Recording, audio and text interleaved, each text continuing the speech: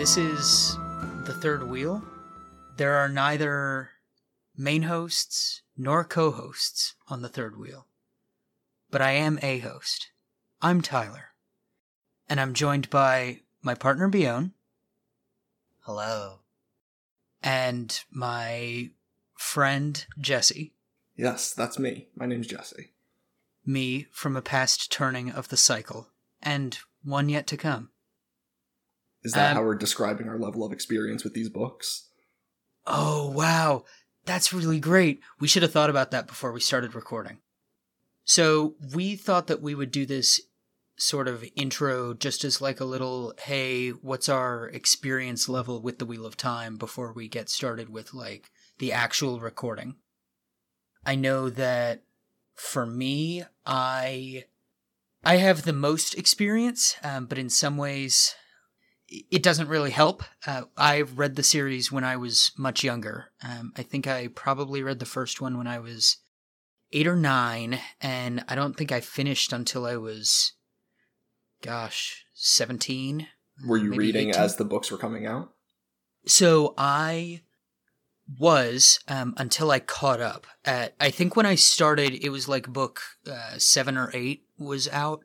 My father handed me the first one. He was like, Tyler, I've been reading these books, and I can't talk to my wife about it. I need you to read them.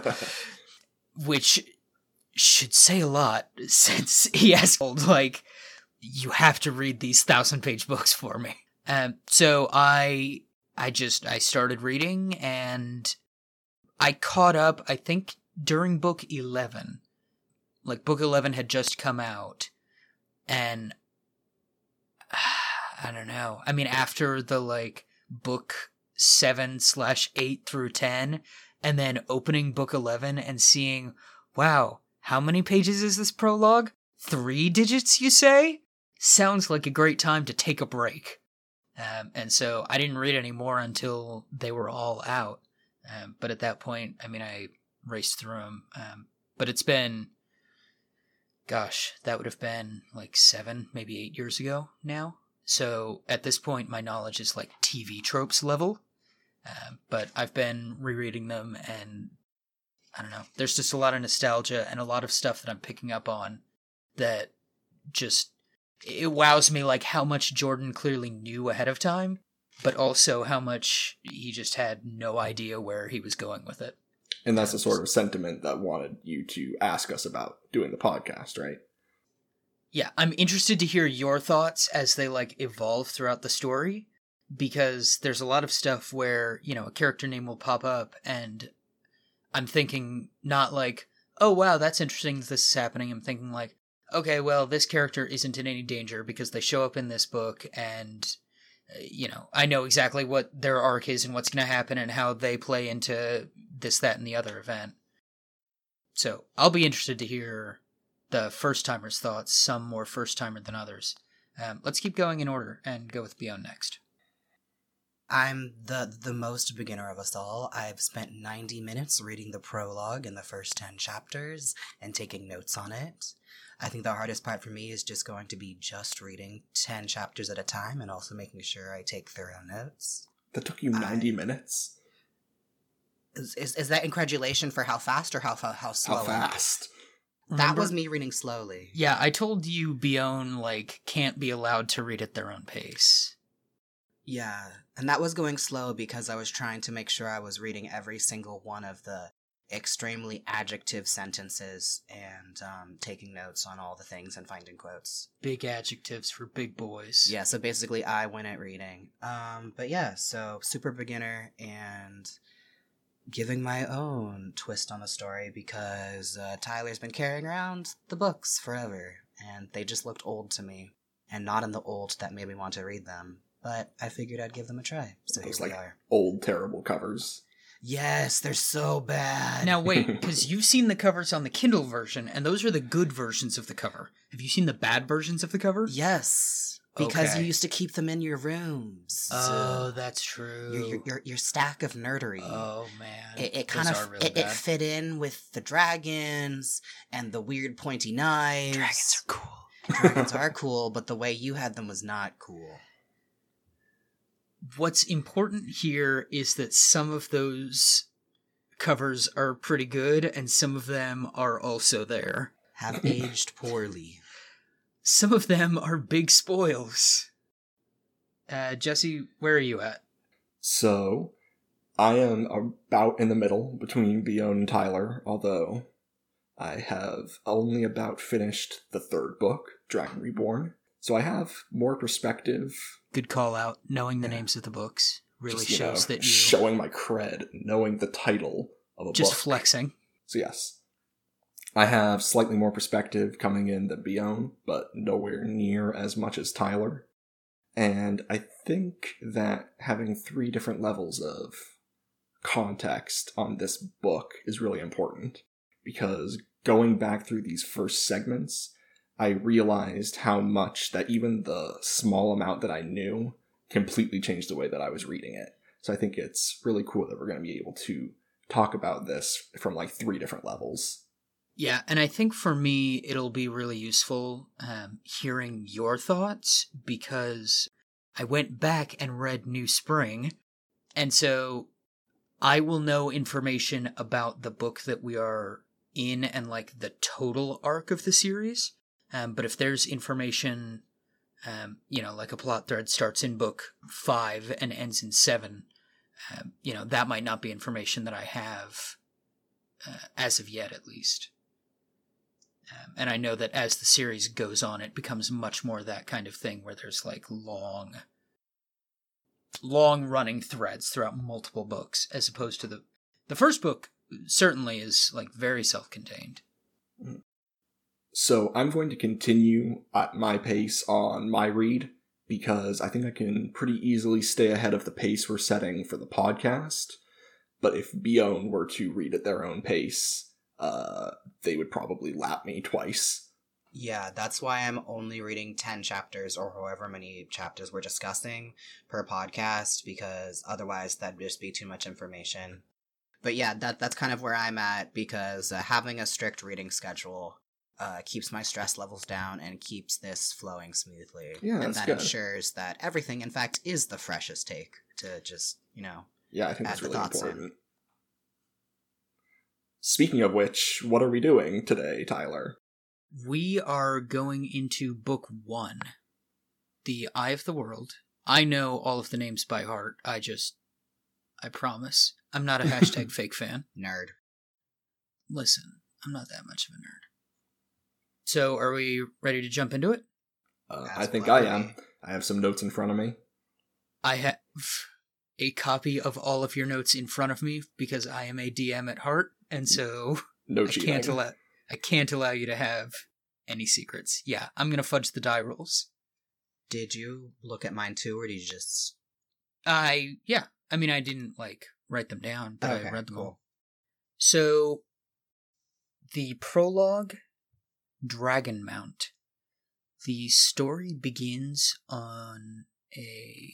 in the ruins of a sprawling palace in the midst of being destroyed. Scorch marks cover the walls, the floor has turned to liquid and swallowed people. There are just broken bodies laying all across the ground, and there's just a guy walking around calling out for a woman named Ilyena. And he doesn't seem bothered by the destruction, doesn't seem bothered by the earthquakes that are tearing the area apart. The only thing that he seems to care about is finding his wife. But it's not, the tone of it isn't, oh, these earthquakes won't stop me. It's very much like, there are no earthquakes. Like, what are you talking about? It's a perfectly normal day. I just want to find my wife, Ilyena. Completely unaware. Completely unaware. Yeah, so within the first paragraph of the prologue, my initial response was, wow, just some death and destruction. What a bold move. And then as it continued, I found it interesting how much description was invested into a cloak or the floor and everything. And I was like, I mean, if you want a detail about you'll this understand. cloak, that's great, I guess. I'll up my cloak lore or something. But it was just a really interesting dichotomy of what was clearly happening and the bodies and the gruesome nature, and then this guy wandering through being like, hey, wife, where are you? Wife. Yeah, I thought the Madman writing was actually really good. Yeah, he definitely comes across as just, like, completely disconnected from reality. So I have you mentioned not being sure of cloaks. How do you feel about, like, bodice embroidery? Do you like reading about that? Because your opinion will develop. You will learn a lot about bodice embroidery. I mean, bodices take a lot of work and the artistry, and if we are basing this off of, like, vaguely Eurocentric fantasy, which it likely is, considering the context cues later in the books, there's going to be all about the bodice and the titty covers. I wasn't expecting a real answer. I have thoughts about fashion. Well, you'll get to express them. Well, since there's so many paragraphs spent dedicating to, like, the shade and the texture of all the fabric, I think I'll be fine, yes. We'll have plenty of opportunities to talk. Yes. Moving on. The man is named Lews Therin Telamon, who I refuse to call him anything shorter than that. It has to be all three. He is... Not even just Lews Therin? No. I mean, if someone else calls him Lews Therin, in, like, a quote, that's fine. But, like, he is LTT Lews Therin Telamon. Alright, so what's Lews Therin Telamon going through? He is... The writing is, like, constantly reinforcing that as he's searching around for his wife, that he's walking over and around this, like... It keeps mentioning this one body that is, like, a golden-haired woman, and then a man just appears from the air, just like a shimmer exists, and then he suddenly is present.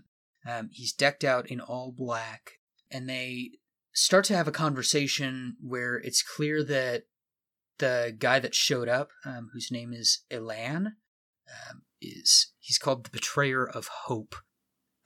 He makes it very clear that Lews Therin Telamon is, like, totally... It's made explicit to us that he is just disconnected from reality, and that it's not just, like, he's fine with the destruction around him. He's just, like, straight up not processing that it's there.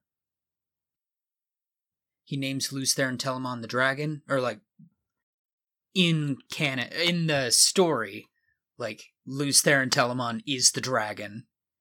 It's not a name that has just been come up with. But it's Bad time for dragons. Bad time for dragons. But it's good to know for us, like, hey, be explicit.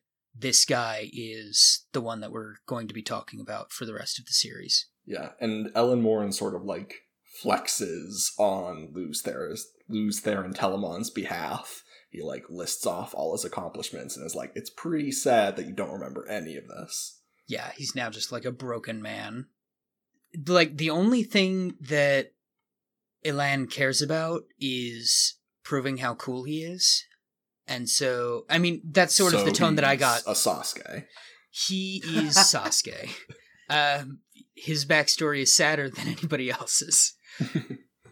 Yeah, the way that I kind of interpreted it all is, like, he's building Lews Therin Telamon up as, like, here's all the cool stuff that you've done, just to prove how strong he is when he beats Lews Therin. So classic villain stuff. Classic villain stuff. The amount of proper nouns really interested me, from betrayer and dragon and all sorts of language like that. The comparisons between past versus present and being in reality versus not at all. And so I read the prologue through twice because I was instructed to, and I just love following instructions. But I actually did, and it helped because I definitely skimmed through a lot of the descriptions of what anime protagonist man did. And I'm not pronouncing LTT out the whole time. But it was really building his character up, which made it stand out even more, like, what is currently around him, the runes, and how little he is connected to everything that's happening right now. I think a question I think is worth asking, Bion, is what's your, like, general feeling on lore? It seems like there's a lot of it. It seems really Eurocentric. No, I don't mean for this series. I mean, like, in general. Do you general? like lore? I do like lore. I like character development and world building more than I actually like plot typically, because that's what fascinates me. Like, what are the intricacies? How does this world work? What are the laws? What is the religion? What is the culture? Boy, you're gonna like this series. Well, I mean, if he spent that long just describing a tattooed cloak, I think he's gonna go in more about... Yeah, the level of detail is absurd. I have, like, notes about that. Right now, I find the level of detail boring, but I think if and when I get more invested in the series, I'll actually enjoy the way that he keeps talking. Well, he's only talking about boring stuff right now. Yeah. It is very boring. Yeah, the story definitely has turns from this, like, hyper low fantasy, you're, like, in a village, to the maximum level of fantasy of, like, you know. Let's not spoil. Let's not spoil, but the world building definitely comes forward. Right now, there's not much world to build. At least where the characters are in this section. So the one thing that I will say, so what happens is Elan calls upon the power of his dark master, Shaitan,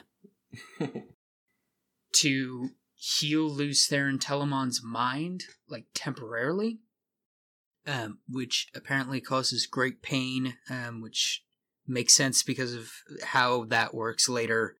And then Lews Therin, like, realizes what's going on around him, and just, like, completely, I mean, he was already crazy, but he, like, absolutely, completely just loses it. It describes him just, like, screaming continuously. Because the mind will protect itself from trauma, so to have it suddenly released like that, even in a fantasy novel, humans can't take that. No matter how great or strong he was, it's just a ridiculous amount to take, and so, I don't know, it made sense to me, because the way it was building up, I was like, well, duh.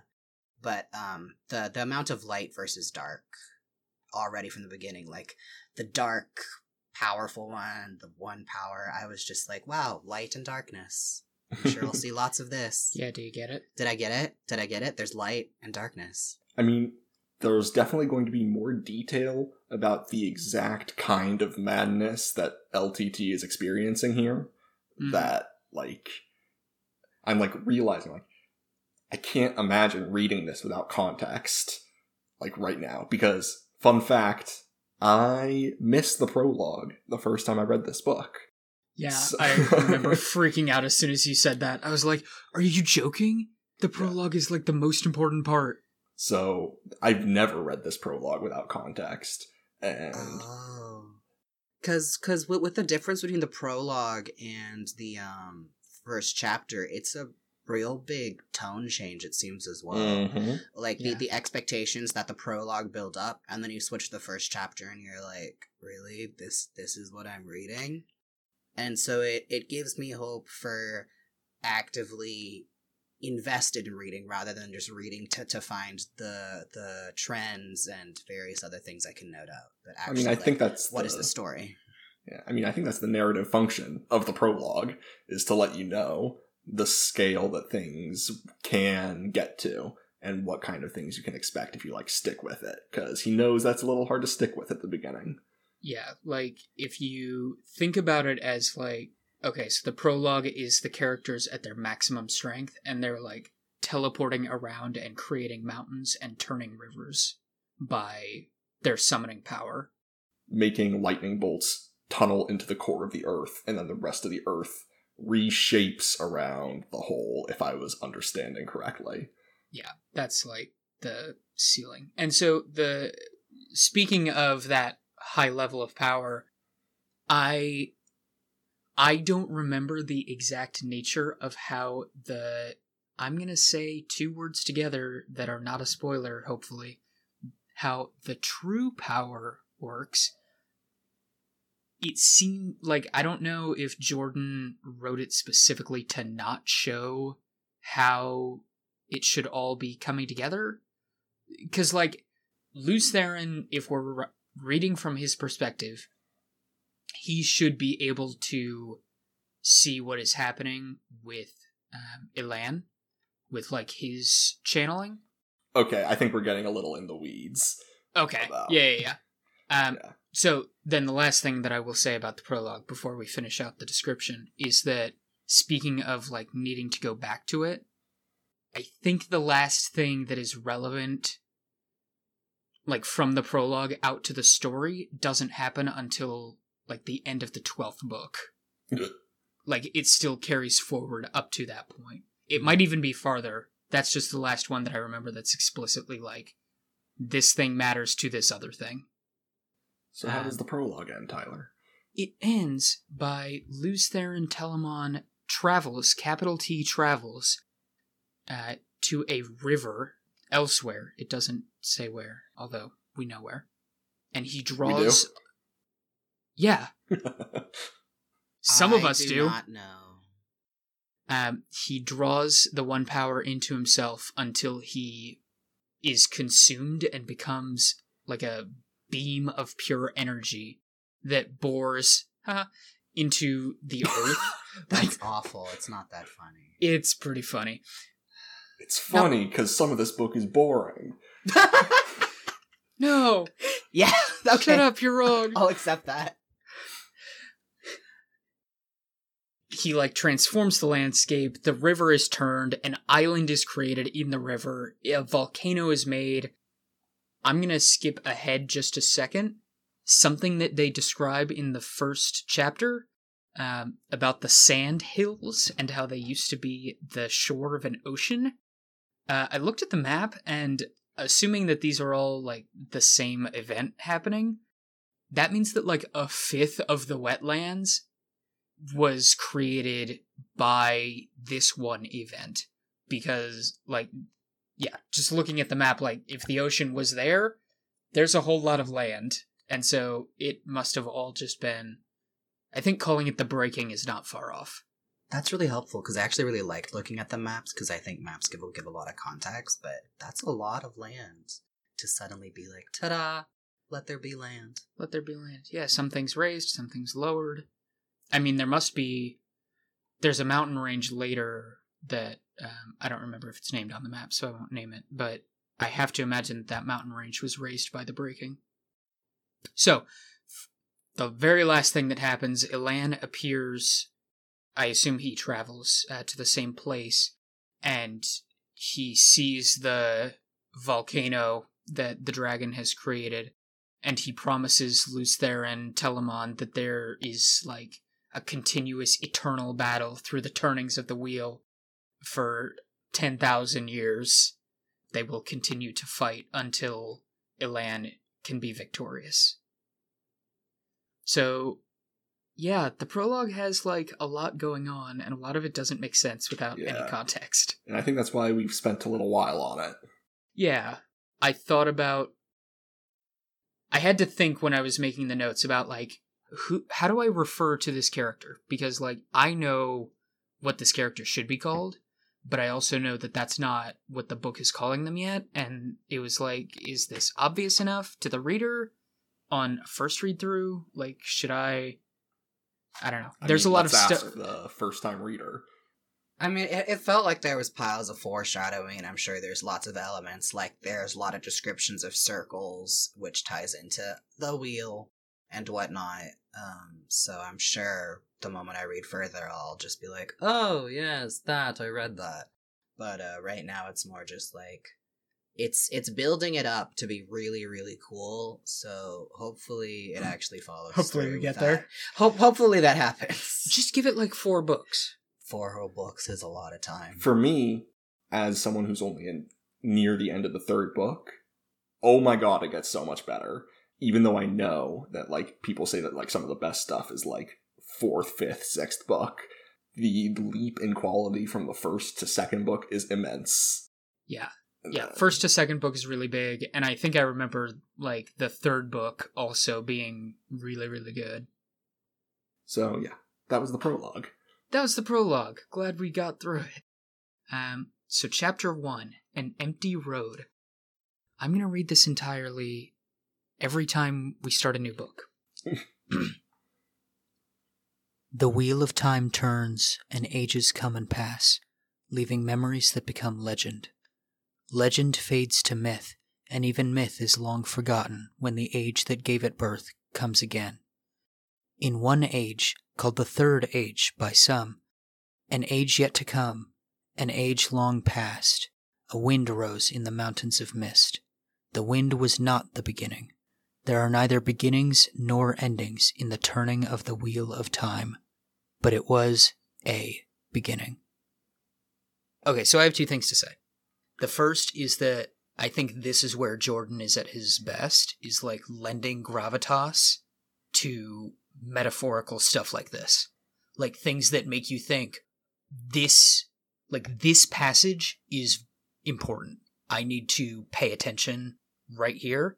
I think that he sometimes can get caught in the weeds when describing the embroidery on a cloak. But I think that this is like peak.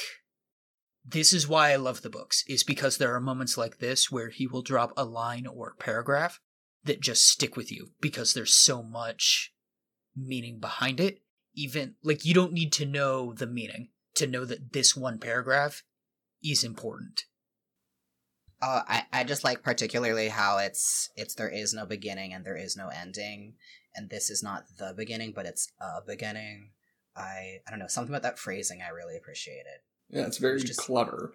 It was just very good. Yeah. Which I think it's interesting that Tyler thinks that this is like where he's best, because I don't think that Robert Jordan indulges in this kind of writing very much. No, I think there's like maybe one or two. There's definitely one other section in this part that we're going to do. I think there might only be like one or two more in this same book. I think he only hits it like 3, I don't know, maybe a half dozen times at most in any of the individual books. But I think every time he hits it, it's like a big moment.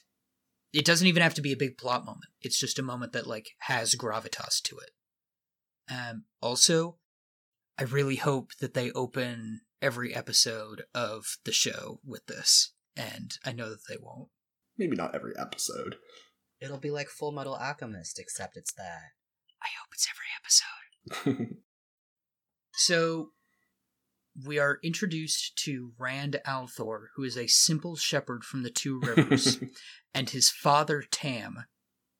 As they walk the path from their farm, where they live alone on the outskirts of their village of Edmonds Field, sort of into the main hub area. It's been a long winter, and they're both carrying weapons. Rand has his bow with an arrow knocked, and Tam is carrying a spear. Very early on, Rand is established as not just, like, totally useless. And yeah. I feel like a lot of fantasy stories where the fantasy is about, like, progressing to great heights, a lot of the times, the narrator starts as being completely useless. And that's not Rand, even from the very start. Part of me was wondering when I was first reading, what's the significance of the last name? Because the owl made me think of, like, algebra and how that... No, I'm sorry. Serious? No, because the prefix for... Jesus. But the prefix for, like, algebra, Allah, all that sort of stuff with Islam and those words, they start with AL, which I'm assuming this isn't. This is just fantasy last name. But that was my first thought. I was like, is this going in a vaguely ethnic manner? And then it just made me think, probably not. They're just white. It's fantasy Mick. Yeah. Yeah. Yeah, son of... Oh, yeah. Okay. That's good to know. So he's like Rand McThor. Yeah. McThor. That's an unfortunate name. But yeah, I think perhaps in my original reading of this chapter, I didn't realize the familiar relationship between them. Perhaps this is a downfall of me skimming. I knew they were close. Were you skimming? Well, apparently I always skim. Because... Why were you skimming when you could be traveling? That's a joke for people that have finished. With a capital T. I don't know, maybe I was distracted by how many paragraphs was spent describing the grass and the trees and the wind and the horse and the ground. But I bet you feel like you could picture that really well. Yeah, which I mean, like, I love world building, so I did appreciate that. I was just also confused because we just came from a man feeling a lot of pain and changing a landscape to two bros and their horse on the ground. 5 feet apart because they're father and son. Yeah, basically. Yeah, things can get a little lost in the details sometimes. Yeah. So as they're walking, a black rider appears behind them, a cloaked figure on horseback, you could say. Just like covered in these black cloaks, covering the face, covering much of the body. And Rand is just like glancing over his shoulder behind him when he sees this figure following them slowly, and Rand just feels like hatred and malice coming off of this figure staring at them. He feels fear, nausea, and so he like turns and looks at the rider and then looks at Tam to be like, hey, there's somebody following us, and then he looks back and the rider is just gone. And Tam is like, well, let's go look it out, and Rand says, no, I think we should just leave. Like, we should just not be here right now. So I think, fairly, this series is accused of being slow a lot. Mm-hmm. But within 3 pages of the first chapter starting, we have this glimpse of a ominous black rider that generates a lot of mystery, actually. You have these details. The thing that really stuck out to me was his cloak not moving with the wind. Mm-hmm. It creates a lot of questions, and it's 3 pages into the first chapter. Mm-hmm. So I just think it's worth noting. Robert Jordan knows that he can be boring, but he makes sure that you know that something is happening deep down. Yeah, I think this section would have been a lot harder to get through if you hadn't seen the Black Rider until, like, chapter 4. Oh my god, that would be terrible. Yeah, I think that would straight up be like, put the book down, never touch it level. I was mostly like, oh, did you know that darkness is bad? Are you serious? I'm sorry. That's just my initial response. Just like with the first paragraph, the prologue, I was like, death and destruction, bold choice. I was like, oh yeah, dark cloak is bad. But I really did like the part where it was talking about feeding the flame and the void with well, we're going to talk about that, I think. Yeah, I thought that was really good. And it also made me think about elements and how they can be gendered, because a lot of things in this book are gendered already from the first. The elements are gendered. Well, good to know.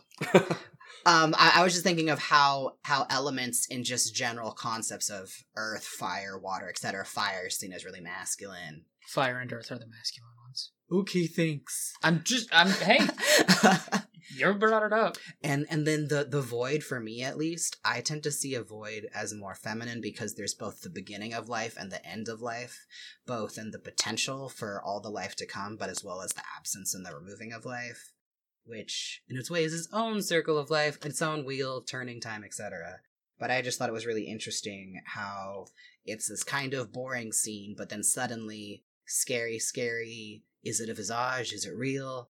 And thinking about where you place these negative emotions and where you just channel all of that. That was interesting for me. Where you channel it, huh? For me, I think I was really, like, thinking back on it, I'm really glad that the void is established so early as, like, a thing, because it would just be horrible if you got to the point where the void becomes, like, a consistent element in the plot, and you just didn't know what it was. Like, I think if you pick up on it pretty quick, it can get repetitive to, like, have to hear about it every single time it happens, and how it works, and how you activate it, and what it does. But I think it's really important that it gets hammered home to the reader, like, pay attention, this is what the void is, you cannot forget what the value of the skill is. I think it also serves to show that Rand and Tam aren't just nobodies. Yeah. Like, there's something about them that makes them good at things. Yes. Yeah. Yeah, like you need your main character to be good at something, right? And that's kind of what you were mentioning before. Like they have skills. And in fact, that's something that I didn't think about until this like third read through of this book. But it's really interesting that they keep mentioning like, hey, this character from the Two Rivers is good at this skill. And it almost gets a little like, oh, are they all good at it? But then you think about it and you're like, well, they all grew up like in the woods. They should all be good at like using a sling, using a bow, being quiet while hunting. So like it establishes that these characters are competent at their skills. I had a note. It had this quote where he says, "That was the way of most Two Rivers people. People who had to watch the hail beat their crops or the wolves take their lambs and start over, no matter how many years it happened, did not give up easily. Most of those who did were long since gone." And I think a part of this, something that comes up a few times in the series, is a bit of race essentialism. Uh-huh. Even in this first part, there's like 10 references to how shady Terran's fairy folk are. And spoiler, they turn out to be a little shady. Oh, wow. I'm so surprised. Yeah, as like, you can't trust people from that town. It's a little like, ugh. I was definitely really feeling how you mentioned this is a bit Lord of the Rings inspired in regards to the race essentialism and like, these whole group of people are bad because this. It felt pretty heavy on that. And then also as the village continues to get introduced and their traditions, I was just like, are these hobbits? Are these just tall hobbits? Because the values and the very traditional nature of it felt like that. And then I also have more to add regarding cultural norms like heteronormativity and some other influences, but I can wait until later in the chapter. That will become relevant later in the series, actually. Okay. Speaking of which, later in the chapter. Later in the chapter. Later in the chapter. Yeah. So they finally reach the town of Edmondsfield. More. You say Edmondsfield? That's what it is, isn't it? Emonsfield. You're joking. It is Somebody... it is not Edmondsfield. No. Type that in right now. It's Emonsfield.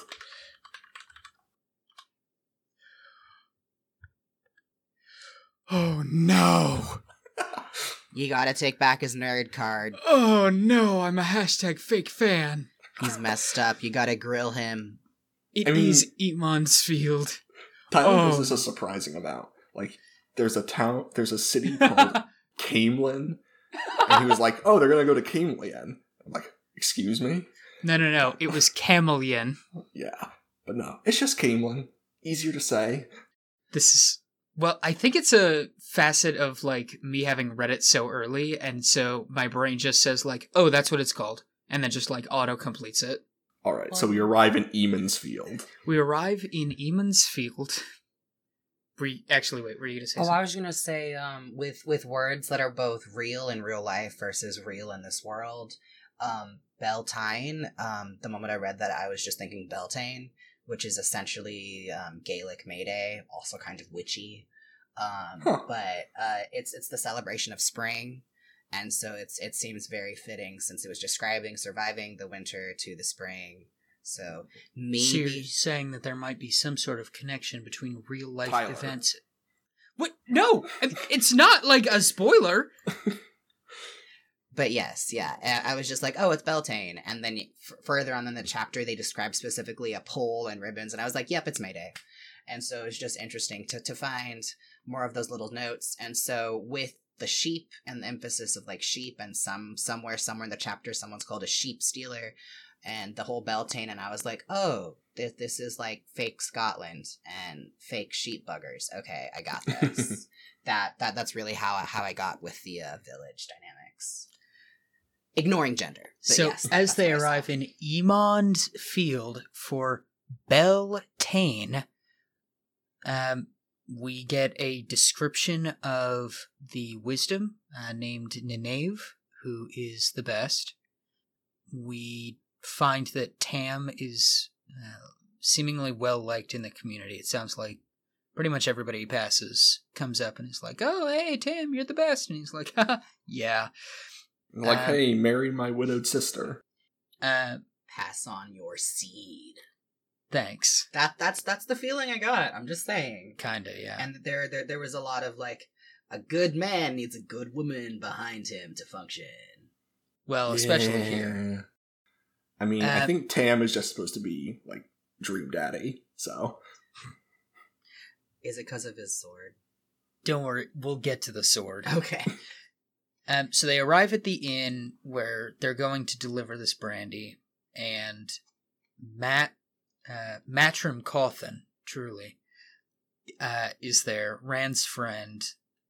They talk for a minute. They talk with the owner of the inn, who is the father of a girl named... Oh gosh, what was the pronunciation? Was it... Egwene? Egwene? Was that it? Egwene? I know I'll accept anything. Yeah, Egwene.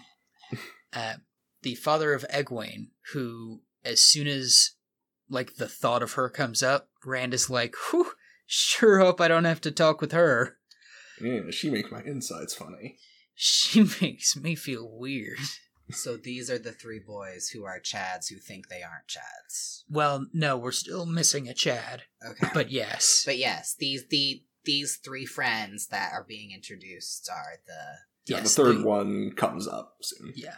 Protagonist boys. Yes. The protagonist boys are all definitely Chads. Okay. So, we've all mostly lived in the city. I don't know... Matt mentions wanting to release a badger into somebody's house? Is this like a rural thing? Is this like... No, I think is it's this a what the Matt kids thing. do? Okay, it's just a Matt thing. It's the badgers. Yeah. I mean, I think he gives, like, details on, like, 3 separate Matt pranks. So. Yeah. I feel like people who do it for the Vine or something, or the equivalent, or do it for the TikTok or whatever's relevant now, I think that's definitely a thing. Oh my god, Matt would totally do it for the Vine. He would. Yeah. Matt is like the definite... Anyway, it's not important. Sorry. That's kind of the vibe I got. So, Rand and Matt speak, and they like pool their knowledge and find out that they have both been seeing this Black Rider. And Matt mentions, like, could it have been the Dark One? Or even the Dragon? And Rand drops this line that I will again read. Because it's so robotic. The Dark One and all the Forsaken are bound in Sheol Ghul, beyond the Dark Blight, bound by the Creator at the moment of creation, bound until the end of time. The hand of the Creator shelters the world, and the light shines on us all. Like, as soon as he says that, the vibe I get is totally, like, as soon as anybody says the phrase the Dark One, I feel like everybody just snaps to attention and says that phrase. I mean, it's one thing to, like, cross yourself. It's another to, like, recite a whole paragraph. Yeah. But, you know, the light's gonna protect you, so you gotta say that every time. Light illumine you all. May you walk in the light. Alright. Okay, so that's chapter 1 down. So chapter 2, Strangers. The pair of boys are finishing up their task of unloading this brandy, and they're just on their way out of the inn when a younger boy, I think they said age 14, and that there were a few years between them. I've always read that the 3 boys are like 19, maybe 20. In my mind, they're more like 18, 17. They very well could be. I'm sure someone knows the actual answer. I was guessing 17 just because they read young in regards to social, but older because they've like worked with the land, but younger because they're not city folk having time to mature in that way. Because they each know like 10 people. I think Matt especially reads as young. They all are the same age. I know that. Yeah. But yes, I think they're probably... Yeah, you're probably right that it's more like 17, 18. So the younger boy comes up. I didn't bother with his name. So the boy comes up and describes a beautiful woman, a visiting lady, capital L lady, with her guard, and I think he calls her Moraine. It looks like it should be Moiraine, but I refuse. No, it's Moraine. And I don't remember if he drops the name Lan, but we find out the name Lan very soon. Do you remember, B? The person named Lan. Well, I mean, When the name gets dropped, that's not really important. it's not important. I don't think he's considered as significant as the cool mysterious lady. Not yet. Beyond, I think I'm not sure if it's mentioned that he might be a warder then or not, but I know it becomes mentioned. Yeah, that's later. one thing, actually. They mention thinking that Tam might be a warder before they consider that Moraine could be Aes Sedai, and I had thought that warders were just for Aes Sedai, but I guess I'm wrong. I mean, I think that's definitely how it like actually plays out in reality, but I think that the stories are definitely, I mean, the stories mention that like Aes Sedai are crazy witch crones that steal your soul by looking at you or something. Mhm. So I don't know. Yeah, there's a line later on that I highlighted where I think Rand says something like, if she really was an Aes Sedai, she should look horrific. Yeah. Oh no, the big scary witch. I definitely was not pronouncing that word the way we're pronouncing it now. No, I don't either. In my mind, I want to hear yours first. I've been definitely doing like Aes Sedai. That's I think what that might also be correct. That is how I Or have more always correct. said it, is Aes Sedai. So in the pronunciation guide, it is Aes Sedai. I have always said it Aes Sedai. I don't mind either way. Is this guy British English, American English, He's American. Australian? He's American. He's American? Yeah. Okay. Because that'll also influence how you pronounce these. Because it seems like there's a lot of different roots for the names that are given. But I think it's also definitely supposed to be European. It is super Eurocentric already. You Yeah. can tell. It's like these people are white. Yeah, it gets... Does it get worse? There's actually a good bit of like Eastern dark skin. philosophy Yeah, infused into the story, actually. That'll come Yeah. up later. absolutely. Is this a monotheistic, or is the wheel God essentially in this world? No, the creator is God. The wheel is like... The concept of time. Yeah, like the concept of time or chance or fate or whatever. Okay. Like the wheel is unfeeling. The wheel creates reality. The creator is like the essence of light. We'll get more of And- that later. Yeah, but yeah, I don't More think light there's and like... darkness. Okay. I don't remember if there's explicit religion outside of the creator good, dark one bad. It just seems interesting because they beyond the like swearing, which is like blood and ashes or whatever, people are often like, light, something, something. And I'm just Yeah. like, oh, they really love the light. So Rand sounds uneasy at the mention of these characters coming in. Just like, he's like, I don't like random people coming into our town. He doesn't come off as like xenophobic, just like, why are they here right now? Why would you come to this small sheep village? Yeah. And Matt is like super hyped about it. I think he 'cause- uses the words, this is going to be the best Beltane ever. Yes, he does. So everything is Matt's fault. Yeah, he's excited about that and a Gleeman, and then, like, this is still the start of the chapter, and he may as well turn to the camera and say, this is going to be the best Beltane ever. And it's just, like, it's so explicit. So the two of them leave the inn, along with the younger boy. They see, like, a crow standing on a rooftop. And Matt is like, I hate crows. And Rand's like, yeah. And so they pick up rocks and start throwing them at this crow. This is what also makes them seem young. Who's like, you know what, this creature that's been associated with bad omens, let's throw rocks at it. Yeah. And so I think the crow... I can't remember if it's either Rand or Matt. One of them says, I'm tired of being stared at. Yeah. And Matt's like, yeah. So the crow activates Ultra Instinct and just like dodges all of the rocks. It activates its Sharingan. Yeah, it pops its Sharingan and dodges all the rocks and just like keeps watching them. And then Moraine shows up behind them, and she is like described as the most beautiful person in existence. She's got this like long dark hair in soft ringlets and this like beautiful blue cloak, and she's small and waif-like, and Every man who reads fantasy's wet dream. Pretty Yeah. much. There was one line that I felt really was worth pointing out when describing Moraine. Yeah. It was, she was barely tall enough to come up to his chest, but her presence was such that her height seemed the proper one, and he felt ungainly in his tallness. Yeah. That's some good shit. I was hoping that was the one, because, like, I didn't pick that out, but as soon as I saw that you had done that, I was like, yeah, that's a really good line. She totally comes off as this, like, almost all-knowing. She definitely seems like she knows a lot. She's cooler than you and you will ever be. Yeah. I wish I could grow up to be Moraine. You're too tall and ungainly. She gives them each a coin, and this might be an extremely mild spoiler. It's revealed later on in this book that she did something to the coins. And based on the fact that Rand and Matt are immediately like, I'm not spending this. Yeah. Versus the kid, like, it makes me wonder if whatever she did to the coins compels them to keep it, and she specifically didn't do it to the kids. Which, I mean, I'm sure is, if you wanted to read into it, like, that seems like a perfectly viable explanation. Yeah. There's some stuff in here that makes me think that Moraine is doing some mind whammy on them. There's this line that says, she smiled, and Rand found himself wondering if there was anything he might do for her, something that would give him an excuse to stay near her. Is that like Jedi mind tricks or just the power of a cute girl, though?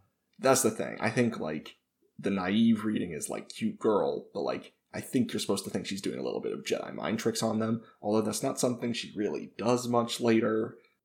Yeah, and you picked out a quote about, like, she sounds delighted that the boys know who she is, but not knowing that, like, she would be an event that they would tell their grandkids about. It's like her showing up. So at this point, Moraine walks away, and Lan just, like, appears from nothing in his cloak, where he's a chameleon.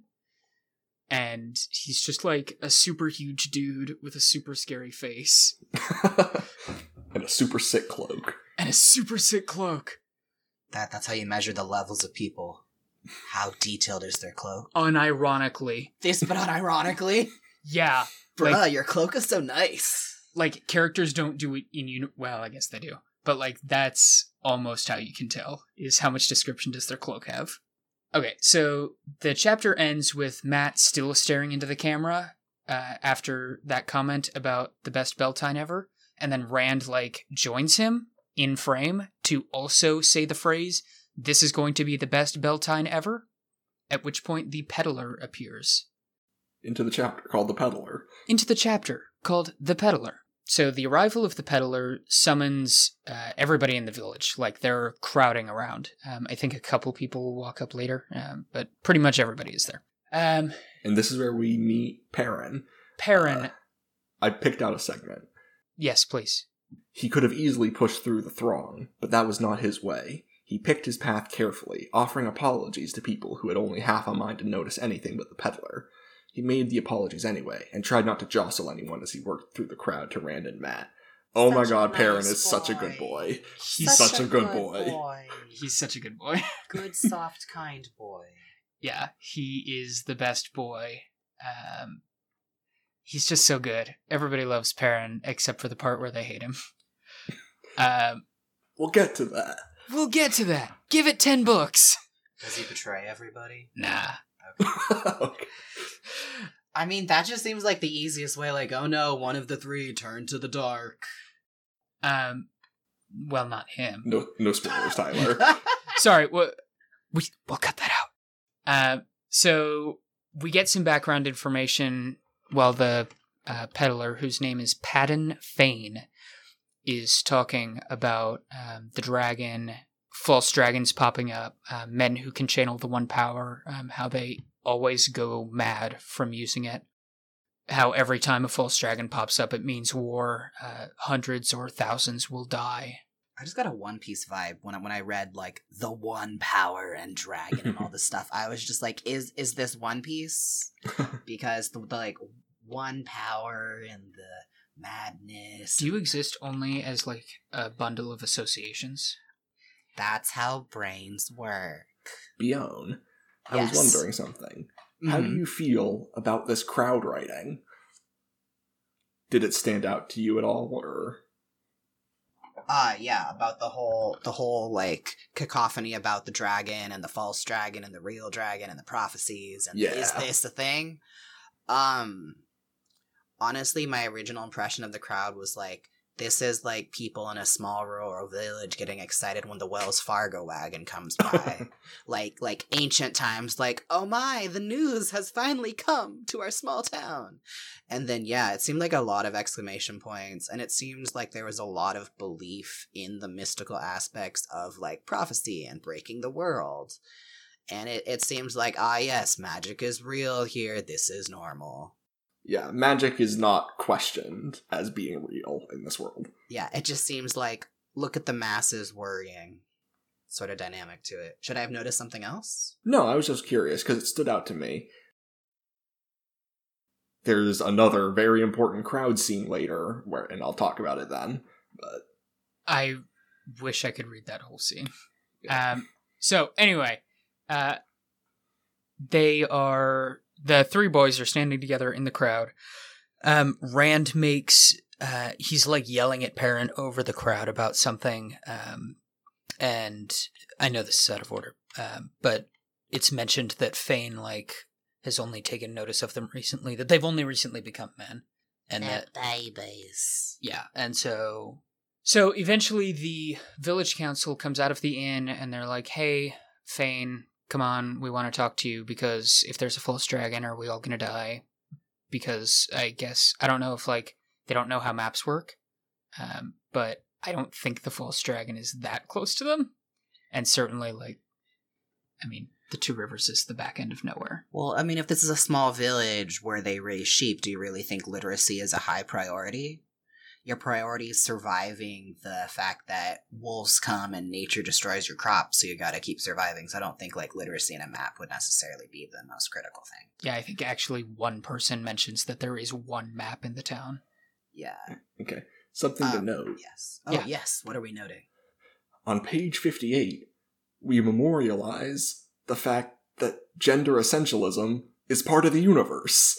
On page 58, someone mentions that only women can touch their true power. It kind of actually starts from chapter 1, where the gender stuff, and I actually chose not to emphasize some of the gender stuff when we were discussing chapter 1. I mean, that's like cultural stuff. I mean, like, this is essentially saying gender affects the mechanics of this world. Yeah, it's like Yeah. codified. It's disconcerting on several levels for me. It's a lot to unpack. I think just some interesting things about the, like, roles and labels is that the village council seems to be mostly dudes, and then it's all dudes on the village council, and then women have wisdom and they can touch the all-powerful thing without, madness and wasting away and dying. And so I just found it interesting how the women's circle is juxtaposed with the village council, and women seem to have power, but at the same time, it's this very specific niche of wisdom and healing and protecting and nurturing. And so it seems like it's supposed to be set up as an equal divide in power, but it's also totally not. Yeah. And the whole women has healing magic in general bothers me, and the whole, like, women are more inherently nurturing and wise is also not exactly a good stereotype, because it's just as toxic and harmful as being like, men are dangerous beasts, because each of them just allow it's just permissive of poor behavior. You're gonna meet a lot of non-nurturing women. Nice. Something about Nynaeve. Yeah, coughs in the nave. She seems cool. Like that. Oh, she's That's because great. Nynaeve's the best. She seems just very, like, small and spunky and, like, would kick your ass. Yeah. Okay, let's move forward so we can get to Nynaeve. So the one thing that I do want to quote here is there is a really good passage that sort of describes how each of the boys feel about this, about like the idea of a false dragon. I don't see how a Gleeman could beat this, Matt said excitedly. You think we might get to see this false dragon? Perrin shook his shaggy head. I don't want to see him here. Somewhere else, maybe, but not in the Two Rivers. Not if it means war. Not if it means Aes Sedai here either, Rand added. Or have you forgotten who caused the breaking? The dragon may have started it, but it was the Aes Sedai who actually broke the world. So, like, I just think it does a really good job of illustrating, like, Matt's thought immediately goes to, like, what's the most exciting thing? Yeah, I think it's telling that he uses the words get to see. Yeah. And Perrin is like, yeah, but not, like, here. Not in front of my salad. Yeah, wait, what? Sorry, it's a meme. You'll have to tell me about it later. Okay. Yeah, and then Rand is just like, no weird stuff. Are Aes Sedai specifically women, or is that a gender-neutral term? So that's what's interesting, and I actually have a note about that I guess I'll come back to it later. But in the context that the characters are talking about, they think of Aes Sedai as only being women. Although in this, yeah, not if it means Aes Sedai here. I guess they could be thinking about it as like Aes Sedai would show up to fight the dragon. Yeah, they are thinking about it in the context of women. But what's interesting, because of what we find out explicitly later, is that like Aes Sedai are blamed for the breaking of the world. And so I just think the way that Jordan like specifically twists the way that history has come forward into their modern lives, as like the truth isn't actually, it's like just off enough that you could see the telephone path from what happened to what they think. So we get our first appearance of Nynaeve after the peddler leaves and everybody disperses, and Nynaeve comes up behind the boys. She hears them talking about the false dragon, and she is A, unhappy, B, perfect in every way. She is, I don't want to use like too many words that make it obvious how much I like her, but she's fiery, she's angry, she's commanding, not in a pleasant way. You just want to be domed. No, I think she's like actually a really good character. I think this has something to do with that Beyond uses savage takedowns to show their love. Yeah. You like Nynaeve, right? Yeah, she's cool. Can you? I mean, we haven't really seen that much of her yet. I don't think I've seen enough of her beyond, like, being... I hope she isn't the angry woman trope who henpecks men. That was my biggest hope. I was like, please don't make her a joke to, like, aggressive femininity. That was really what I was thinking. No. I think if the book, or if the story wasn't as long as it is, it could have come off that way, but, like, there is room for all of these characters to grow, and she goes through a lot of it. Yeah, just based on what I've read, there can be an uncharitable reading where you could think of it that way, but I think with all of the context that comes, it doesn't really come off that way. I think even at like the end of the second book, she is like, she gets much better even that soon. Cool. Yeah. Just as long as she's not one-dimensional. Oh, no. Women's. No. Not even a little bit. She's probably like the most detailed female character so far. Yeah, I can't think of any character that is like more detailed than her. Not female ones. So, is the point of view always from the boys? No. Okay. No, we get to... God, I don't even know. Like, not counting prologues. We won't... Let's not spoil, like, exactly. No, I wasn't going to list them. I was just going to say God, I don't know. It's got to be like 15 or 20. Okay. The point of views become much more expansive. That's good to know. I was just wondering. Like there are characters that will get like half a chapter in their point of view and then like never again. Yeah. I mean, as long as it's still useful to describing what's going on, that's totally fine. I just wanted to make sure, especially if we are seeing diverse female characters in their role in the society, just making sure that they are being viewed with different views, not just boys. No. Yeah, that starts more in the second book, though. Okay. Yeah. The first book is definitely written as like, this is this one book. The second book is very clearly like, this is a series. So I just have to endure the first book. Yeah, it's not always as bad. It's just kind of the start is very like in a village. I have to say that only until the third book did I realize that some of Jordan's writing choices were actually intentional narrative voice. Because when he got to a certain character's perspective that we had seen a lot of, but never gotten his perspective before, and I enjoyed it immensely, it made me realize that everything is from point of view, and I was being uncharitable to his writing.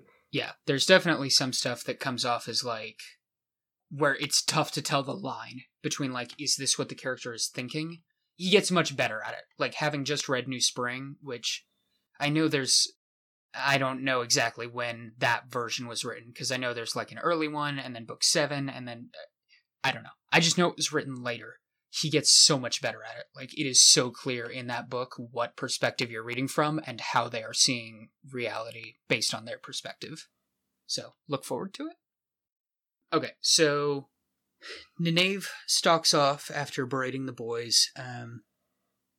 Egwene is still there. She was kind of hiding behind Nynaeve and is now speaking with Rand, and they are written... Like, I hate their conversations because they're so well written as, like, both teens that are really bad at talking to each other. Rand has his foot permanently affixed to the inside of his mouth, and Egwene is, like, permanently looking for a fight.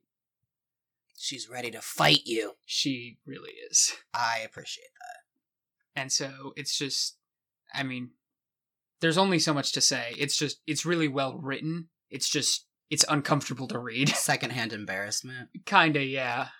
One thing to note about Egwene is they tell her about the Black Rider that all three of them have seen, and she dismisses them. She says, people do ride horses, you know. That doesn't make them monsters out of a Gleeman's Tale. Yes, I remember. Yeah. Well, it makes you think, how many other times have they told her tall tales about their random adventures? Yeah, Matt specifically, they talk about how no one believes anything Matt says.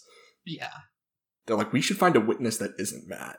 Yeah, they're like, Matt saying that he saw this character might actually make us less believable. So, the conversation ends, the chapter ends, the Gleeman shows up out of the inn. And they haven't really established what a Gleeman is up to this point, except that he's like... super hype. And so the guy pops out. He's this super old dude with this huge mustache that, like, I know it's not a handlebar mustache, but the way that they describe it, like, going around his mouth and down to the side of his face, like, it sounds like handlebars. I just really did not like the Gleeman the moment I was like, ugh! He definitely starts off as, like... I mean, he's highly performative. Yeah, that's the thing. That's like his whole character. Yeah, he is like, in this scene, he is performing so that people will give him money later. It felt kind of like Jiraiya in Naruto. That's the level of ugh that I got from reading about this character. I guess I could see that. Just like showboating and gross old man. Okay, I'm gonna say his name out loud. Tom Merrilin. Yeah. Is anybody gonna fight me? No. Thumb. How dare you? Tom, his appearance establishes him as... I mean, he's like larger than life because he's performing, but he sounds like he knows everything in the world. Yeah, they say his voice echoes no matter where he is. Yeah. And he, like, starts off the conversation by pulling out 3 balls and starting to juggle, and like every time dialogue comes back to him, he just adds another ball. And he ends up, he's juggling like 6 balls, and then he ends up like going back and forth, and then 3 with each hand. He seems really proud, and like, yeah, he comes off like he knows everything. It's not in the way that like Moraine knows everything, where she seems like high and mighty, and like she understands things about the world that you don't. Tom just seems like, oh, that's so cute that you thought that. Like, here's the actual truth of what it's like out there for this thing that you think. Yeah, that sort of flows into what I was thinking, in that Matt tries to boast to Tom Marilyn about how far they've traveled, and it's adorable. Yeah. He, like, goes higher up in the village as this conversation goes on, and he's listing out stories that he could tell. Be careful, Tyler. No. I'm not going to talk about that stuff. So I will read your quote if you don't want to, about the timeline that he lays out, because it's pretty... so he says, I will tell you of the age of legends, of the dragon and his attempt to free the Dark One into the world of men. I will tell of the time of madness, when Aes Sedai shattered the world, of the Trolloc Wars, when men battled Trollocs for rule of the earth, of the War of the 100 Years, when men battled men and the nations of our day were wrought. I mean, did this... I know you haven't had much need of a timeline yet, but did it, like, help you at all? It made me realize that if I liked doing more in-depth analysis while reading, I could make a really cool timeline between Age of Legends, the Third Age, all these different times. I think they're interesting, and it makes me realize the importance of the dragon even more. But yeah, it definitely felt a little dramatized too. I was more just like, oh look, it's dragon versus the Dark One, and madness. I mean, interestingly enough, Tom doesn't frame it as the dragon versus the Dark One. He says the dragon and his attempt to free the Dark One onto the world of men. So there's some, like, apocrypha going on with what Tom is talking about, like, a lot, which, like, gets explored more, which I think is good. Yeah, like, Tom is telling this story, and, like, the dragon is sort of, like, the central figure of all of history. Like, you can pretty much trace back any event after the dragon and the Aes Sedai breaking the world to the dragon, and, like, his importance in history. Is the dragon always a he, and then does the dragon is specifically referring to Lews Therin Telemon. It's one particular person. He is the only dragon that has ever been and will ever be. In any of these stories, he is the dragon. They're referring to Lews Therin Telemon. Then how do these false dragons appear up? Does, like, Lews Therin just sometimes casually die? And then mean, I think you could read it, like, in the back of the book. Or, like, on the back cover if it was a physical book. There are prophecies about the dragon coming back. And people claim to be him. Yeah, people claim to be the dragon reborn, but they are called false dragons because they are never the dragon reborn. They get into that. Okay. We can talk about it. This is a good thread to pick up on. I just wanted to know, I was like, so the, can't pronounce it, but the cool witchy ladies who are blamed for ruining the world are a group of things, of people who do the things, but then the dragon is a singular presence throughout history. No, he's one particular guy. He is, like, one particular guy that existed at one particular time. It's just that the one thing that he did echoes throughout all of history after that point. Because he literally changed the continent that they live on. Because he, like, changed the continent. He changed the fabric of, like, how magic works. He changed the fabric of, like, how the light interacts with the dark. He's, like, the central figure in all of the history of this world. Okay. At least to these characters. Okay. I think this is part of why it's important that we have someone that doesn't have context. Yeah, because, like, this is all stuff that makes... You wouldn't ask any of these questions by the end of this book. Well, you're the ones limited to 10 chapters, so you're all going I to get meant by these questions. that was, like... No, we're glad. Yeah, we're happy that you are asking these questions, because it makes us realize, like, when did they actually explain this? Cool.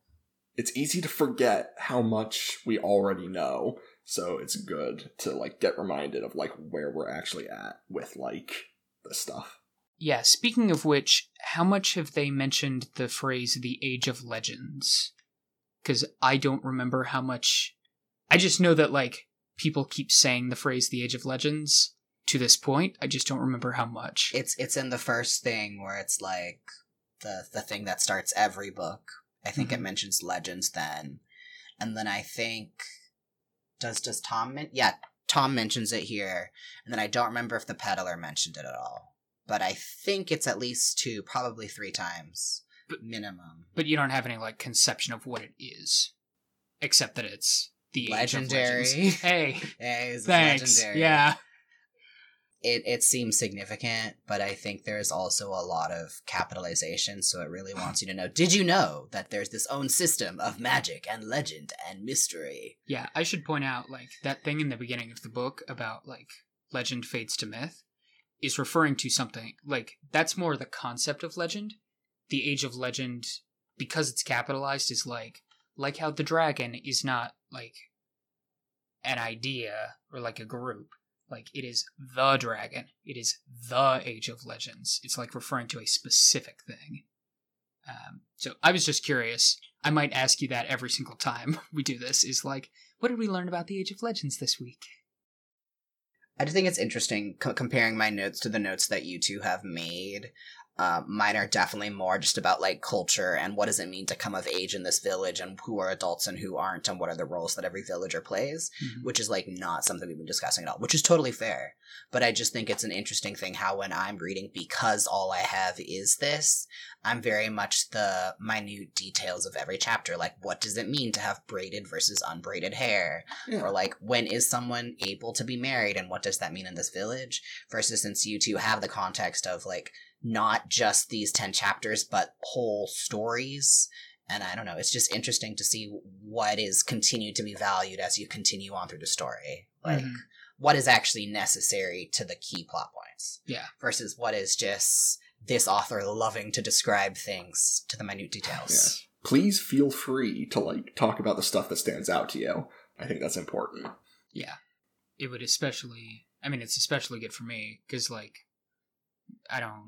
because I never share my opinions except when I do, and then there's so many opinions. Well, like, especially with this, I don't even remember what it's like to think that. Like, I read these books when I was so young that straight up the only thing that I remembered from this first book before I reread it, like, 2 months ago, was part of the ending. Like, I didn't remember how long this first part lasted. I didn't remember them going anywhere. Like, I remembered that they went somewhere, but the only part that stuck in my mind was, like, the last maybe 50 pages of the book. Yeah, this might be, like, the most detailed 24 hours in, like, the entire series. Yeah. Yeah, that's also good to know that the passing of time, I realized, but between the first chapter and chapter 10, how little time had actually passed, even though it had felt like forever, because you'd been reading about it for so long. Yeah, like, I think we start in the early afternoon in chapter 1, and I think chapter 10 ends in, like, the evening of the following day. Like, dawn the next day. Or, I guess it's not even dawn, it's, like, middle of the night. No, it's, like, the middle of the night, yeah. Yeah. Okay, we should... Continue. We should finish this before it's tomorrow. So the boys, the three of them together discuss, like, a plan for what to do about this Black Rider. I think we talked about this, like, gathering more information, getting other witnesses. Tam comes by and is like, hey, Rand, McThor, let's go. And so those two head out. And Rand is talking with Tam, and Tam is like, yeah, we talked about the Black Rider in the village council. And Rand is sort of incredulous before Tam is like, we're not idiots. Like, if all three of you saw it, there's probably something going on. So, thank God. Yeah, I didn't realize it until I read your note and, like, it clicked. But, like, wow, it's nice to have them notice. Wow, listening to children / adults / adolescents. Yeah, like, believing the protagonist. Yeah, there's some stuff that I have noted down later about, like, trope awareness, and this definitely plays into that. Okay, so that's... Okay, wait. So the chapter ends with Rand, like, again turning to the camera and saying, there was nothing the black-cloaked horseman could do that the people of Emon's Field could not handle together. Like, come on, dude. This is gonna be a great celebration of spring. Nothing could go wrong. Yeah, like... Literally the best bell time ever. It's so painful. Okay, so chapter 5, Winter Night. Rand and Tam return to their farm, and we get an extended sequence of Rand doing chores. Which was boring, but I think it's also interesting because it talks about the traditional family units and how they're unusual to just be two dudes out here in the wilderness versus the, like, generational family units of, like, grandparents and all the other relatives. and how they're kind of part of the village, but then doing their own thing outside the moment they leave. Yeah, like, this section feels comfy. In the, like, we went home and we were like, man, I really want to just turn in, but you gotta do the chores. And, like, he does the chores, he goes inside, he's, like, putting water on for tea. Tam is making stew. Like, there's a book on the table and some shirts to be repaired. It's just, like, it's so nice. Yeah, I think this is part of that level of detail that we talked about before. And I think Robert Jordan was very specifically being like, I need to know exactly what it takes to live on a farm, just so I can write this half of a chapter. Yeah, he had to, like, go method act by living on a farm. Yeah, and so they're getting ready, setting the table, and Rand notices that Tam is, like, pulling something out of a chest that... Also that Tam is, like, locking and barring the doors. Yeah, which is something that they don't do. And so Tam just comes back downstairs with a sword, which is definitely a katana. Like, the more I think about it, it's 1,000% a katana. So edgy. Yeah, it's like... Where's our Mountain Dew to drink alongside this podcast? How are you going to get your gamer fuel without this heron-marked blade?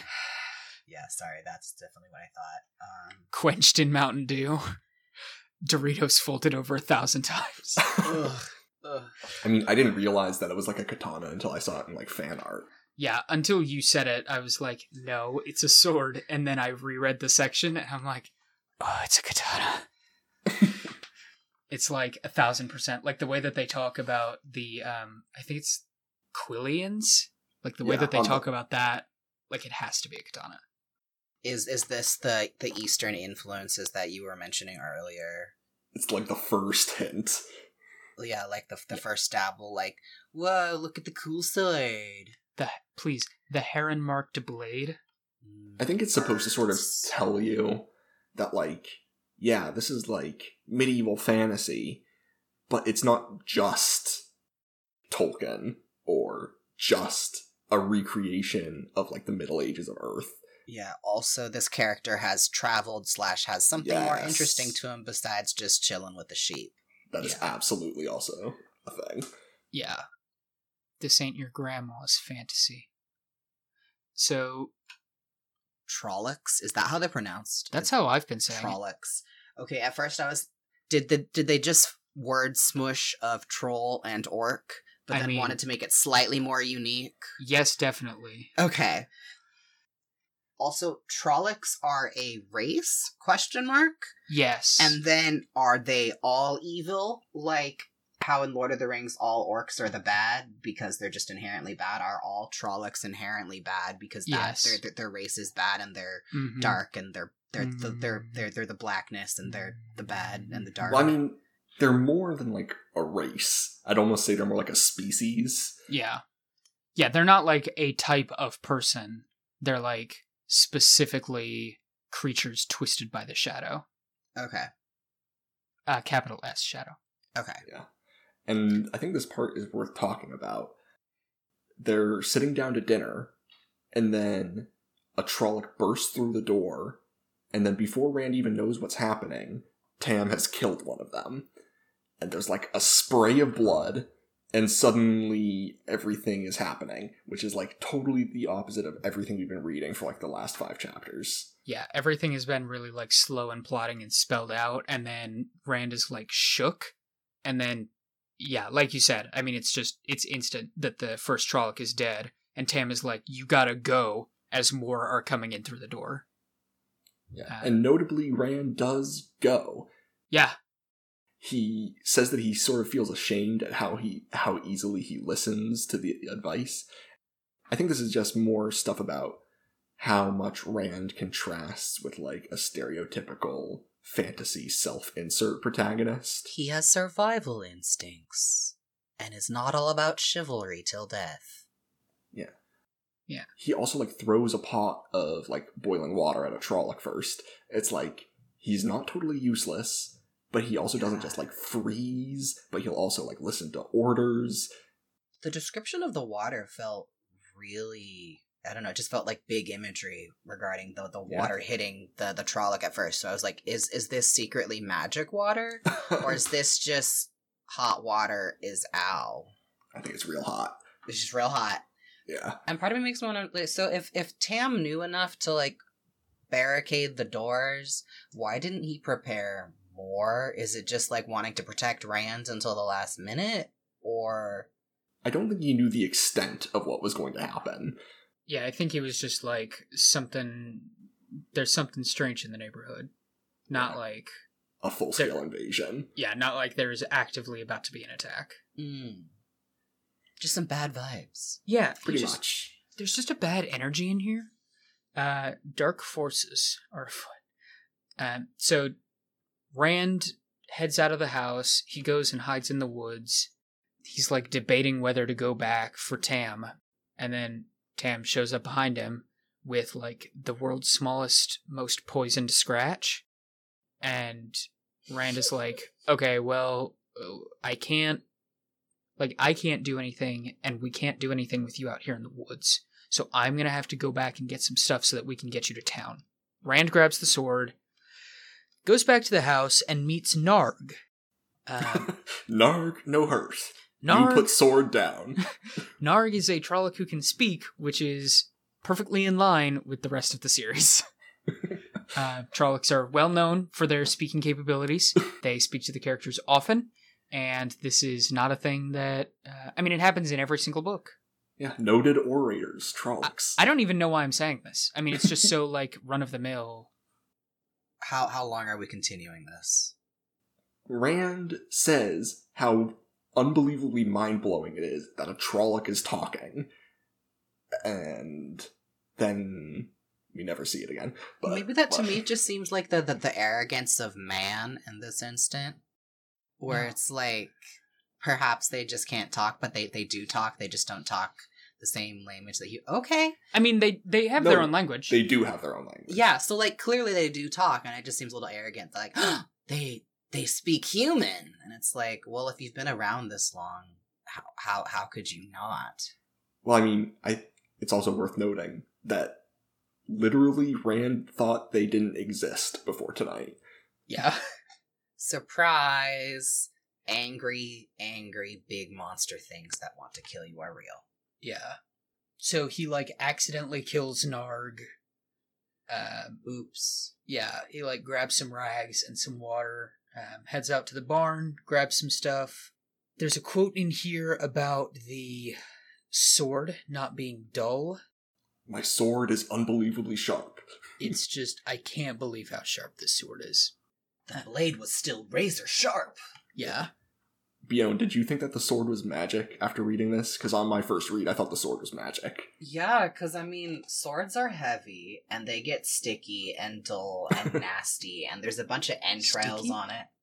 It's just like, swords and the way they were used are not beautiful. They are just, like, heavy weapons that you're just beating the other person with. Please, sometimes swords are useful. Have you even seen someone do cat crossing the courtyard?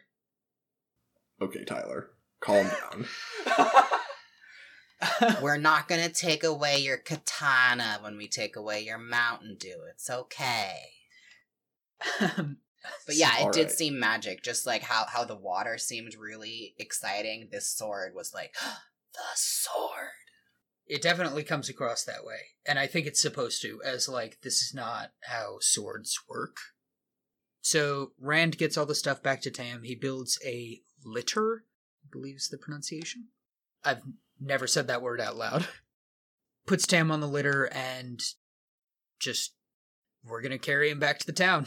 And we go into a chapter that doesn't exist. I don't have any notes for this chapter. No. Bion, you're gonna have to kind of carry us. I was just surprised because it seems like Rand gets some surprising revelations which really traumatize him. Perhaps it's because I'm adopted, but the fact that you might not be biologically related to your father doesn't surprise me, and I'm kind of just like, really? Really, Rand? This is what you're focusing on? The high fever, and you're like, oh, my father is my father! And it's like, friend, he's still a significant person in your life, no matter whether or not his sperm was involved in creating you.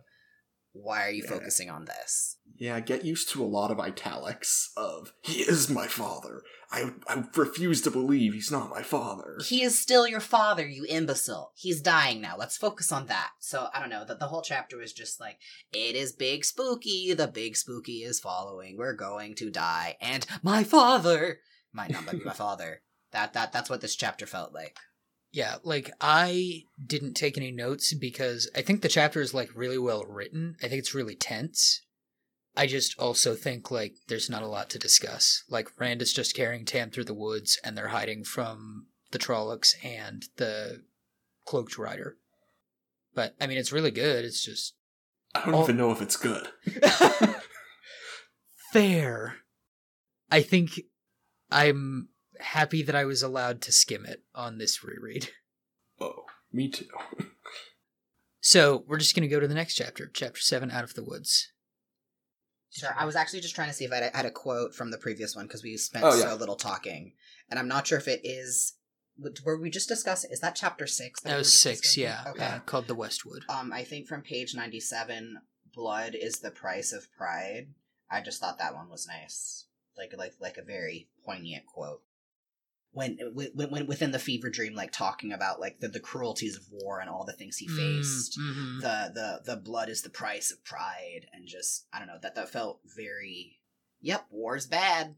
I thought that was just a very good statement. And then I don't know, with chapter 7, I felt like it was both going really fast and really slow. Yeah, it felt kind of with Pact where everything was always rushing in Pact, but it was also like, why are you spending so long describing this one person and their interaction with this person? Yeah, like for the people in the back that don't know what Pact is. It's in the top 4 Wild Bow stories. Look it up. Look it up. PACT Pact. Yeah. Catch me just referencing books. But I also really found it funny that this one side character, I think Elsbeth, just like beat a Trolloc with a frying pan and then went after it with a big old hammer. I was just like, I like the imagery. A bit stereotypical of the woman beating the shit out of somebody with a frying pan. Like, can you get more traditional feminine than that? But I did find it really amusing, just like a bunch of upset people being like, no, I'm not accepting this weird fantastical creature. I'm going to use my cast iron pan against you, and then just doing it. I just found it amusing amongst the, like, stress and terror and the what is happening, this isn't real, these aren't real, my father dynamics. I just thought that was very, very, very fun amongst all the trauma going on. It kind of lightens the tension a little. Yes. Yeah, so, to get to that point, Rand, like, stumbles into Iman's field with Tam. Refer to the painting where shit's on fire, yo. Yeah. It's literally still on fire. Some parts. And, like, people are in their pajamas, and all Rand wants to do is, like, I gotta find Nynaeve. I gotta get Tam to Nynaeve. They finally do so, because, like, they snag Egwene, or I think that's what happens. And so they get Nynaeve there. Nynaeve, like, takes one look at the poisoned cut and is like, I can't do anything for this. Just, I guess, like, hopefully he dies peacefully? Which is pretty savage. I mean, it makes sense, though, for, like, triaging the situation. Yeah. Even if you are, like, tapped into the wisdom and, you know, have the magical power of... She doesn't. Oh, she doesn't? No, she's just the lady in charge of the women's circle. Oh, okay. She's just the female mayor. Female mayor. Pretty much. Yeah. Okay. Yeah. Like, she talks about, like, listening to the wind, but, like, she would say that, like... Okay. Yeah, I just sort of know what the weather's gonna be. Yeah, she just, like, has a good sense for the weather and for healing herbs. So she's just intuitive and, like, the local healer. But yeah, that makes a lot of sense, like, triaging. Like, You're not going to be prepared in some sheep's forsaken place to know how to heal a poisoned blade from something that people really didn't think exist. Yeah. Yeah. And so it seems like, obviously, oh no, how cruel, how dare she not heal my father? But it was also like, but realistically, well, duh, healing is hard. Yeah, very much like, I can go save these people. I'm not going to sit here and not save your father. I don't think the reader is expected to side against Nynaeve here. It's just like, Rand's perspective is skewed. I almost think that that's like part of it, because until you know that it is Rand's perspective by stepping out of it in later books, do you even know that that's not reality? So like, I almost wonder if you are expected to maybe not side against her like, oh, she's so horrible, but certainly to think like, well, but wait, you're just gonna leave him? Like, we came all the way here. Yeah, I think if I didn't know about medicine, I'd be like, why is this in the story? But since I do know a little bit about medicine, it's like, well, you can't fix everybody, and prioritize your time. Notably, they do not know about medicine. Rand is like, why are your hands so clean? Yeah. Yeah, Rand is like, why are you covered in ash but your hands aren't? Let me just shove some ashy dirt hands into the crevices of other people. That'll go real well. I'm sure the miasma won't get in that way. Rand doesn't know anything. He's just a simple shepherd from the Two Rivers. Yeah, so Rand is like, okay, well, Nynaeve's not going to help, so I'm going to take Tam to the mayor.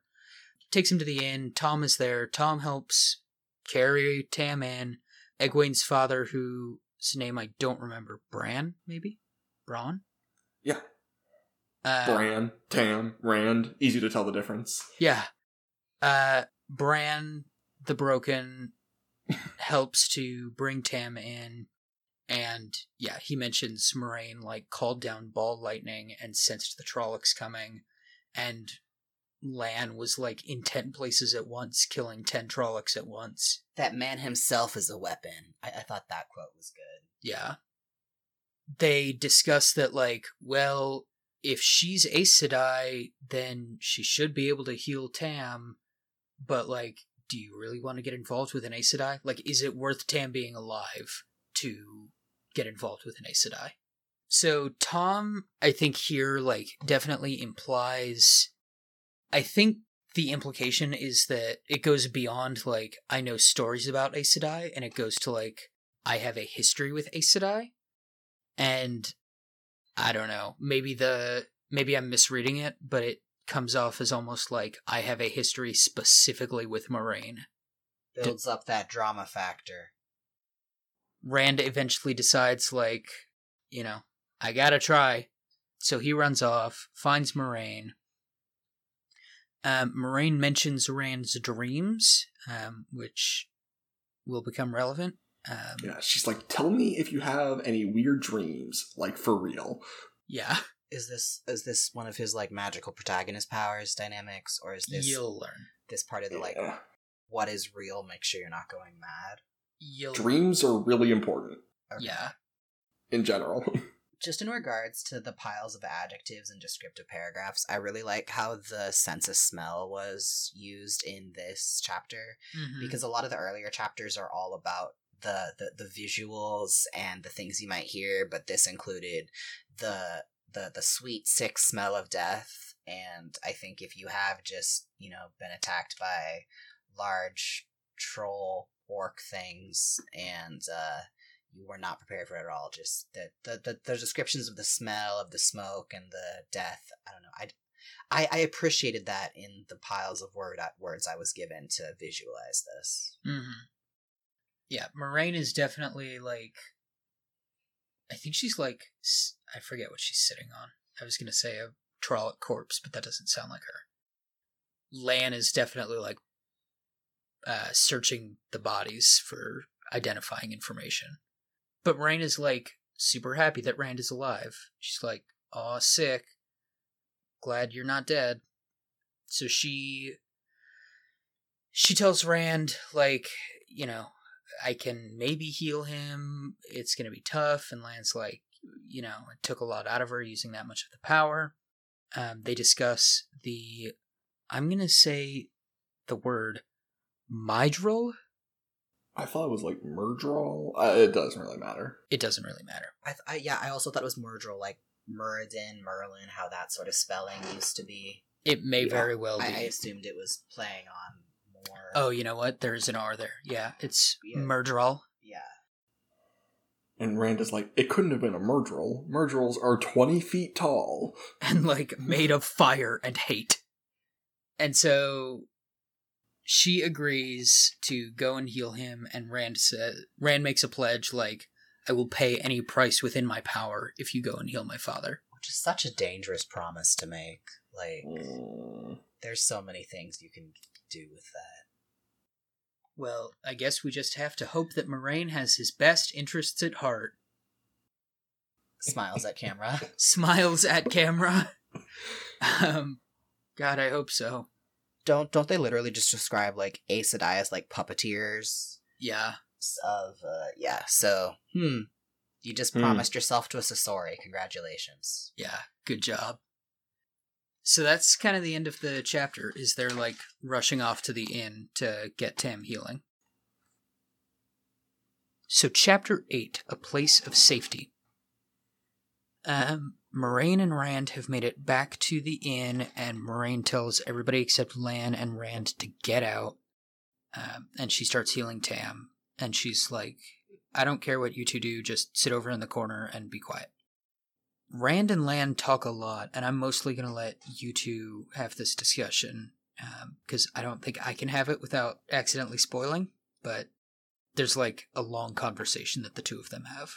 I mean, one thing is that Lan sort of briefly explains that Moraine is using the one power on Tam, and he describes the one I don't know if this is Lan saying this, but in this section it says, the one power drawn from the true source that drove the wheel of time. And this one line, like, really stuck out to me. It's the only time, to my knowledge, in, like, everything that I've read, where they explain where this magical power comes from, that's like entropy powers. And knowing that, I've had a really hard time connecting entropy powers to anything that anyone does with this magic. I think it's like unformed primordial energy, not necessarily like... Because the wheel isn't like entropy, the wheel is just like the process of reality existing. Mm-hmm. It's like whatever force moves time forward. Yes. Is the thing that... Yeah, I would say that's a good description of it. Yeah. So, Lan starts dropping a lot of exposition about Trollocs. All you've ever wanted to know about the Trolloc people and their weapons and where they found them and where they're made. Exactly. Just a lot. Lan does a lot of description. And for myself, at least, I was kind of not bored, but I was like, okay, but are Trollocs going to be significant? But what about that sword, though, was kind of my brain, as well as, like, what makes them the chosen one. And I do like that you selected the quote for the one power true source, because rather than entropy, as you said, or whatever Tyler said to explain it better, I was thinking it as potential. Like, there's just, like, this source of potential, and it's been tainted, and we're using it wrong for some reason, because history has not been remembered. At least that's the kind of vibe I'm getting regarding power and whatnot, because it also goes on to, is this the chapter where she talks about how her people used to be super cool and powerful, and now she's struggling to heal?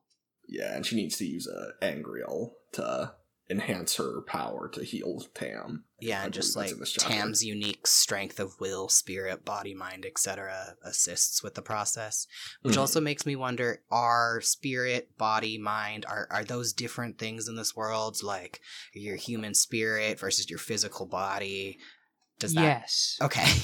Because I know that magic is unfortunately tied to gender and stuff like that. So it's like, is gender your body or is it your spirit? And if so, do trans people even exist? And yeah. Your soul is gendered. That's disgusting. Exist in my nightmare. I don't like that. Yeah, it's not great. In the beginning, people just were, and then the Dark One touched the world and was like, y'all exist now. Ugh. Get wrecked. I didn't ask for this. So... But yeah, it is important that Lan is very fixated on Trollocs. We'll understand later. Yeah.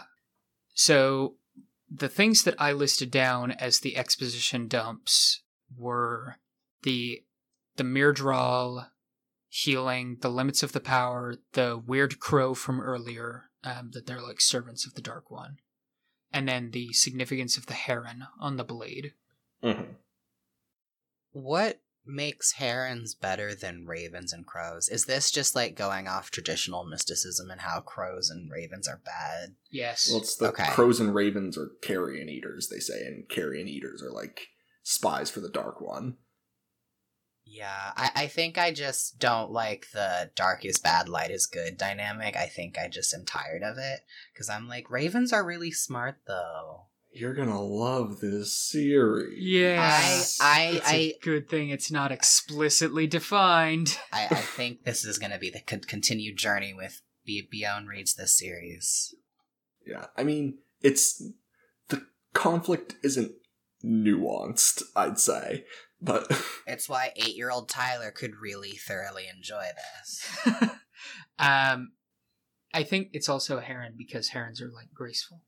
yeah, and like Easternish. Yeah, you'll learn about the grace of the sword forms. I feel like herons are elegant in the same way that bald eagles are majestic. From a specific angle, sure, and they're symbolic at that way, but if you look at them from any other angle, they're so awkward. Maybe that's the whole point. Well, no, like, that's what Tam talks about, right? When he gives up the sword in just a minute. Is like, Tam says, I never had use of the sword. Like, what am I supposed to do? Plow a field with a sword? And so, like, you could definitely make the argument that, like, the heron is beautiful and graceful in what it does, but that sometimes it can also certainly not be. It's Like, just if you're a pile of legs with feathers. Yeah, but it also is like, you know, it just stands in the water and then it strikes once and gets its hit. But essentially, Lan talks about how surprising it is to see a sword like that here. Yeah. And he's like, does your father happen to be an Eastern sword master? Yeah. Is your father one of the best swordsmen in the world? My father? My father is Tam Alfort. And no one else. Sheep herder. I'm a simple sheep herder from the Two Rivers. My father is Tam McThor. So the conversation, like, Moraine I didn't pull a quote out, but you did. The quote from Moraine is, "You will no doubt leave at the same time we do, and we can speak at length then." Like, she doesn't ask, she doesn't say you're leaving, she's just like, when you leave, this is going to happen, and you're leaving soon. And Rand, like, didn't even consider leaving. Yeah. He, like, takes a second to be like, wait, what did she just say? So, like, this is the point where I was thinking about trope awareness. Because, like, we as the readers are expecting this main character to go on a journey of some kind. And I feel like a lot of fantasy authors forget to make their characters not aware of this trope. But Robert Jordan successfully convinces me that Rand was not expecting to go on a journey. Yeah. Yeah, there's, like, good reasons for him to leave. Yeah. He was gonna marry the girl with the name who sounds like egg, and they were gonna look after sheep for the rest of their boring hobbit lives. Even after the attack from the Trollocs, Rand isn't like, oh, I have to leave now. No, he's like, I gotta fix my dad, my father, and then rebuild the village and just make it happen. And I think that's, like, way more believable than I think a lesser author could easily have made that moment. Mm-hmm. It keeps in trend with how the village works. Like, the village perseveres through everything that's thrown at it, and people who don't persevere, they're no longer there anymore. So, like, you just stick to it and you do it. Yeah, but I guess that means that Rand can't hack it, so he's gotta leave. Bye. Yeah, so the conversation, she has good reasons that Rand needs to leave, and that they need to go to, with her to Tar Valon, the city of the Aes Sedai, which is not, it's not mentioned where it is, but it must be far away. I guess there's a map in the book, right? There is a map in the book, yes. And at this point, Rand just, like, passes out from exhaustion. He, like, the chapter ends mid-sentence, I think. And so Rand wakes up, he eats a little bit. Isn't there a dream sequence first? Yes, you're right. So there is a dream sequence. I'm so glad it was a dream sequence, because the moment I started reading it, I was like, oh, this is a dream. And then I was like, wait, is this a dream? And then I was like, yeah, it's a dream. So I was very proud of myself when I was like, this is dream. Wow, good job. I felt very pleased, okay? I don't have anything about the dream sequence listed. Yeah, it's pretty much just Robert Jordan, like, flexing on us, being like, look at all this stuff I'm foreshadowing.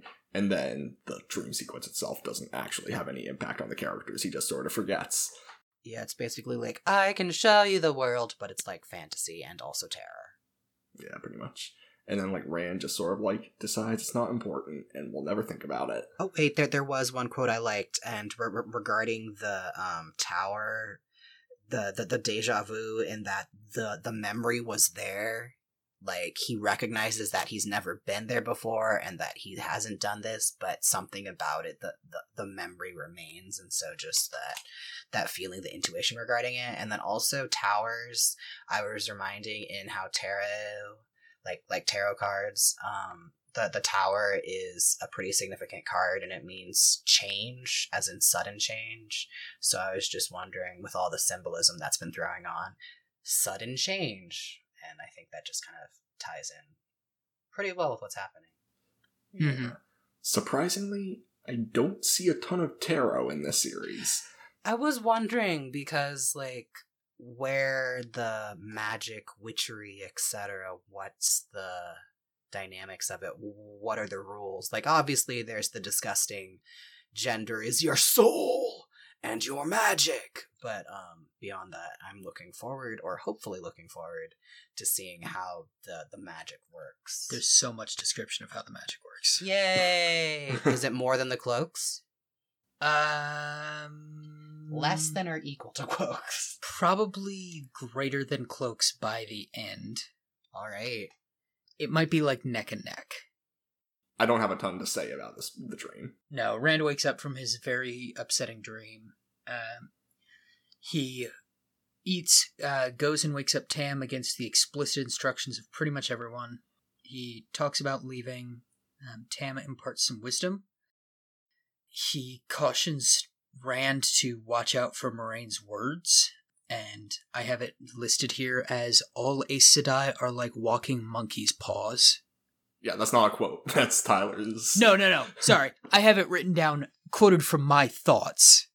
The idea is Aes Sedai will always tell the truth, but it's not necessarily the truth that you're thinking of. So we continue with the pact parallels. Yeah. Are Aes Sedai kind of like fairies, or the way that fae is often treated in fantasy, where they have desires that are different than humans, but they find humans necessary for their various plots, and so they will always tell the truth, but how they present it is tricky? I mean, the Aes Sedai They are like, human. yeah, They are human. but they're like described as puppet masters in that way. So like the thing that you said, Jesse, is exactly correct. It's the truth that they tell you is not the truth that you think you're being told.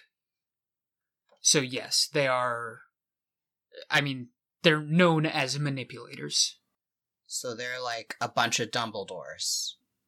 Kinda, yeah. Kinda, but like if everybody knew, like, hey, don't listen to Dumbledore. Okay. We're gonna meet a lot of Aes Sedai, and they all have different desires.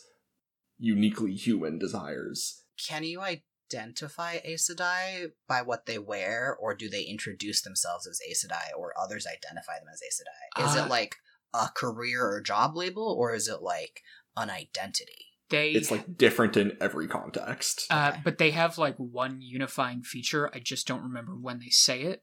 But like anyone who has seen an Aes Sedai before would recognize another one. Because like Okay. there's something that happens to their face. Okay. They say they look ageless. Yeah. It's the thing where Rand was like, I can't tell how old Moiraine is. Like Mhm. she looks as old as me, and then she looks as old as like a mother. Okay. Like you look at an Aes Sedai, and something about using the power means that you can't tell how old they are. Even like super old ones, you can only tell because of their hair color. Okay. So when Tam wakes up, Rand decides no reason to mention Tam's ramblings under the fever. Not yet. And I have in my notes, Yeah. Yeah, don't ask him about this. Just go through emotional turmoil for the next few books. That sounds like a Harry Potter solution. Like, Pretty much. let's not ask and then just brood. Yeah. Yeah, exactly. Rand is the essence of brooding made manifest. Oof. Yeah. Brooder and a prankster and a good boy. Yes. Okay. It's like a classic trio right there. So Lan pops in and is like, hey, we gotta go. And Rand is like, he turns to Tam and is like, I love you, Dad. And Lan is like, why are you taking so long? How dare you express feelings? Yeah. Do you know how tired I am? Yeah, it's like one sentence in between we have to go and why are you delaying? So Lan pulls Rand downstairs and then I am still kind of thinking about pulling the book out and reading this entire section, but I really don't think I should. It's like 5 pages long. Yeah, it's The like 5 angry pages. mob where they just get owned. Well, just like Moraine's whole speech about Manatheron is like... Theron? Manatheron? Listen, it's the old tongue. You don't speak it. Yeah. So, I mean, this is the culmination of a couple of my, threads of notes. A, about crowd writing. B, about Moraine, using the mind whammy on people. I'm not sure if it's supposed to be that her story is just so good that it, convinces everyone to back off, or if she, used magic on them. And I have trouble buying into something like her story was so good it made everyone back off, because there's this thing that happens in, Game of Thrones, where whenever a whole group of people spontaneously shows unified emotion, I don't buy it at all. I can't imagine, a group of people all reacting uniformly to a certain experience. That makes a lot of sense. And then I think what stuck out to me with the crowd was the class dynamics of how this village works, where even in this small village, the village council can be like, everybody leave the peddler alone, we're going to deal with this, everyone leave the glee maker, bard, whatever, alone, we're going to manage this. Everyone in the crowd, how dare you, be ashamed, blah, blah, blah, and then they just back off. And I think they are called commoners in the shaming of their how dare you be an angry mob. I don't know, so I just thought it was interesting how the politics play into how the situation is diffused. Obviously, she does her cool mind powers, charisma, whatever, and tells a really cool story. But then there's also just, who enforces the listen to this, and this is how things are, and accept it. Yeah. I think Tyler was deeply affected by the story based on how much he wants to read it. So I think Tyler could buy that it's just a really good story. It's a really good story. I think it's a really good story, and I know the answer to the question that you're asking. Explain a little of, why it affects you. I just think, I think that this is the same thing as the passage about the wheel turning that starts off every book, where, Jordan is just really good at this specific thing, where he, lends gravitas to events, and the idea of, having someone standing there tell you this story, the way I picture it in my head, I mean, it's evening, or late afternoon, and she's standing against this angry mob with fire whirling in front of her as she tells this story about this kingdom that fought to the last person to try and slow down the shadow, and then the counterstroke that the queen makes wipes the shadow spawn from the land. Her talk about the blood of these people having something magical in it by the force of their sacrifice, and weep for the memory that is lost, weep for the blood that was, weep because you are what's left, is that is pretty savage. It's some tough stuff to hear for those people, I'm sure. Yeah, those Copland fools. Yeah, really. So yeah, I mean, I think it's really well written, and I'm not going to read it because I have gone back and forth on do I actually want to read this? And I was thinking no, and then I was like, yeah, maybe I should. And then I looked back and saw it's like 5 pages long. I can just say a sentence of one part that I liked especially of it. Sure. Weep for the loss of even their memory. I thought that was interesting considering because in the prologue, that guy's memory is completely shot. His awareness is not there. Memory in regards to this little village, they clearly didn't recall this story of hers if it is true. And so just weep for the loss of even their memories. I thought it was good reflection on how even if time does continue and there is beginnings, ends all within yourselves, things get lost. Mm-hmm. And I thought that was very good. I just found that extra interesting about the story. Other parts of it I was like, okay, yes, but this part I was like, oh yes! Weep for them, the feelings, the emotions, these stories that are no longer here because the flawed natures of humanity and whatnot. Yeah. So the story ends with that, or I'm sorry, the chapter ends with that story being told. And the villagers scattering. Yeah. Being sort of ashamed. Yeah, like, story ends, villagers leave, and they all, like, start heading off to the stables to get their horses. So, chapter 10, Leave Taking. Lan cracks open a cold stable with the boys, and they are, like, trying to figure out who's going to take what horse, how much stuff do they need. You know, did you tell anybody? Well, yeah, I told my father, Tam Althor. And everybody else is like, you weren't supposed to tell anyone. We didn't tell anyone. Why are you like this? My father. Lan looks at Perrin like Perrin was the one that was supposed to check and make sure nobody was here, because Perrin has no ability to see in the dark or hear better than an average person. He does not notice that they are being snuck up on. Egwene shows up and is like, hey, I'm coming too. Like, this is I'm not throwing away my shot. This might be the worst part of this entire section. You think? I was so mad at the way Egwene was written in these, like, next few paragraphs. Egwene is Rand without Rand's point of view. It just felt very hetero. Like, very, like, oof. At least that's what I was kind of getting from it. That they're young, that they have weird feelings, but then also that she doesn't want to be trapped in this place forever.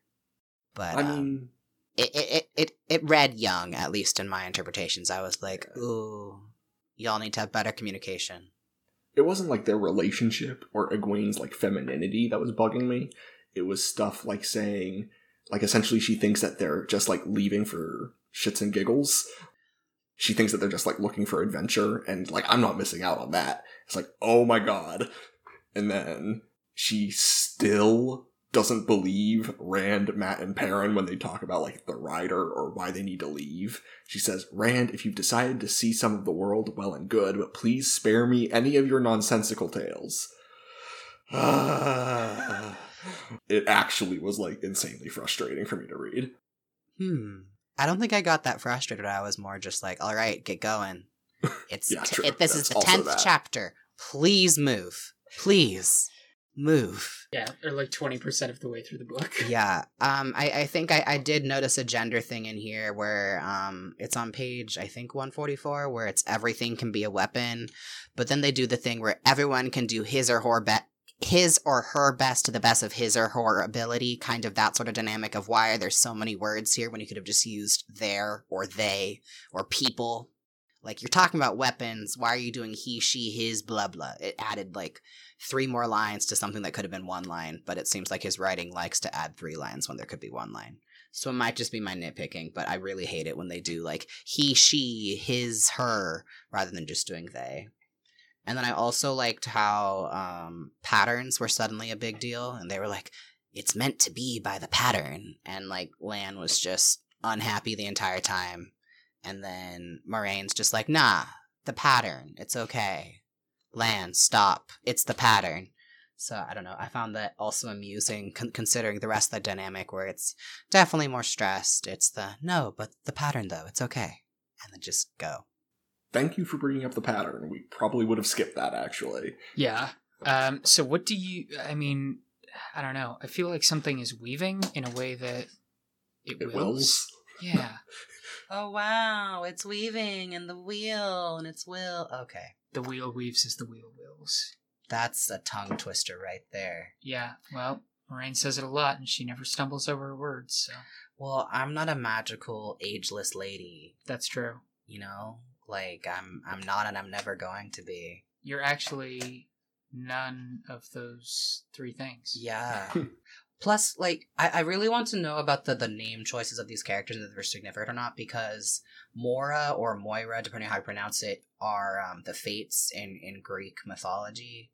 And so, is that going to play a role in how she is interacting with the three characters in the book? Stuff like that. That's very fitting. Okay. So, I don't know. I like this with characters where it's like, okay, we know that you're super powerful, witchy, cool person, ageless, that also just casually brought down lightning, but your people used to be way more powerful, and tell me more. Also, I feel like this chapter ends ominously, like the previous chapters have been, where it's like, it's going to be alright, but the way that it's leading, it's just like, oh, this is gonna be a trip. This is a trip. So yeah, let's finish up the chapter and then we can talk. So... Tom Marilyn eventually also joins them. He's like... Drops down from the rafters. Yeah, he's like, I'm out skis. And Lyanna's like, Perrin, why are you like this? And... You are not the good boy anymore. Yeah. You failed me, Perrin, for the last time. So they all get on their horses. They're leaving. There's something called a Dragacar. Yeah. In the It's sky. like a big bat. But a human.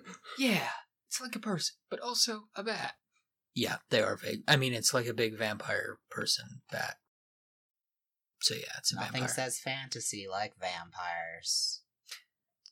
So, yeah, they head out of town with this thing pursuing them in the sky, and that's like the actual end of this chapter, and now the characters are like gone from the village. Yeah. We are officially in journey mode. Yeah. And we're going to be there for a long time. Yeah, some might say the rest of the series. Yeah. Okay, so we mentioned the pattern. Beyond, what do you know about, like, the phrase, the pattern? Does that mean anything to you? I mean, it seems like probably something similar to how people keep emphasizing light and the wheel and how time passes and ages. It seems like something that's going to play a lot into how the world is constructed / has been constructed. I also think it might be something that Moraine just likes to throw at Lan to get Lan to shut up. Because I feel like if I definitely had some cool mystical power and I had the ability to get someone to stop worrying anxiously at me, I would definitely be like, nah, it's predetermined, it's okay. So it seems like it's something vaguely mystical, mysterious, but also something that definitely plays into the structure of how this world works. Like, there are patterns, there are circles, paths, etc. that are taken because, I don't know, dragon, ages, madness, fill in the blank with an adjective. I mean, the wheel turns, ages come back. There's a plot element called The Dragon Reborn. I don't think it's that far-fetched to think, like, cycles. Yes. Cyclical patterns. Did you get It's it? a wheel. It's a circle of life. Did you get it? It's a circle. Did you get it? Okay, well, do you... I mean, you're kind of the one that would only have thoughts on this portion. Do you have any, like, closing thoughts, B? Perhaps this is just my personality, but it seems like it didn't need to be 10 chapters. Oh god, no. I mean, artistic choice is fair, and I'm sure the person had lots of fun writing this in his own way. But as a reader, while I do appreciate detail, I don't need complete information overload. for myself, my 8-year-old self wouldn't have likely read this. Not that I wasn't reading adult books. I was reading classics like Treasure Island and other sorts of classical books that are actually casually racist and other problematic things. But, you know, classics, Dickens, whatever. And I it's just, I don't know. If I wasn't doing this for the podcast, I would not continue because it has not captured me. And while I like some of the prose, a lot of it I'm just tired. It does get significantly better. I'm waiting. Yeah, I think what you're saying is like totally fair. But I noticed something when reading that knowing things retroactively made this stuff better. Oh, yeah. Yeah, absolutely. Like, the questions that you're asking, like, my mind is blown that you don't know some of this stuff because you haven't read it. But when you're talking about, like, your thoughts on the pattern and the wheel and cycles and stuff, I'm like, what are you even talking? Like, there's so much information and you're so, like, close but so off. I'm like, I'm having to remember that there's a bunch of information that they haven't talked about because these characters all live in a village and so they don't know anything. So nothing has been communicated to you yet. They're rural sheep people. Yeah. Like, even on my reread, I at least remembered, like, how the concepts of all of this stuff worked. Well, how wonderful. I'm sure once I get to that point, it'll be useful and illuminating. I think the key thing for me, and what I kind of want to close on, is that partway through the first book, I realized that talking about the Wheel of Time is more fun than reading it. So I think that's sort of the point. You were talking about how if you weren't doing this for the podcast, you wouldn't continue. Mm-hmm. But I think having the opportunity to talk about it is like the fun. I do think it is useful, and I think it's interesting to have this, because sometimes Tyler gets really excited about something and he'll start talking to me, but my interest is not coinciding whatsoever. But this is a nice, structured way to learn, listen, etc. I definitely think I've had more fun doing this than I had reading any part except, like, the climax of book 2. I'm sure later parts will be good too. I just haven't reread any of. This was certainly more fun than reading these 10 chapters. Absolutely. Yeah, Yes. like the first. Those are 90 minutes I'm not getting back in my life. Oh my god, just 90 minutes. It Wouldn't was that a be long nice? 90 minutes. I like slowly chipped away at it for like a week. Yeah, I think those 10 chapters might have taken me like 2 or 3 days of reading for just a bit at a time. You're slow. So that's the first 10 chapters down. 10 chapters plus the prologue. I feel like I've aged more than the time that we spent recording. And I mean, I'm looking forward to doing this more. I feel so intellectual.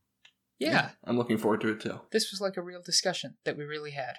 Yeah. And I think, And I appreciate anyone listening this far. yeah, like I don't remember any specific 10 chapter span of the slump, but like this, I can't imagine any given 10 chapters in that chunk of the story being as like slow and monotonous as these. So like there's nowhere to go but up. Okay, well, this has been, I'm Tyler.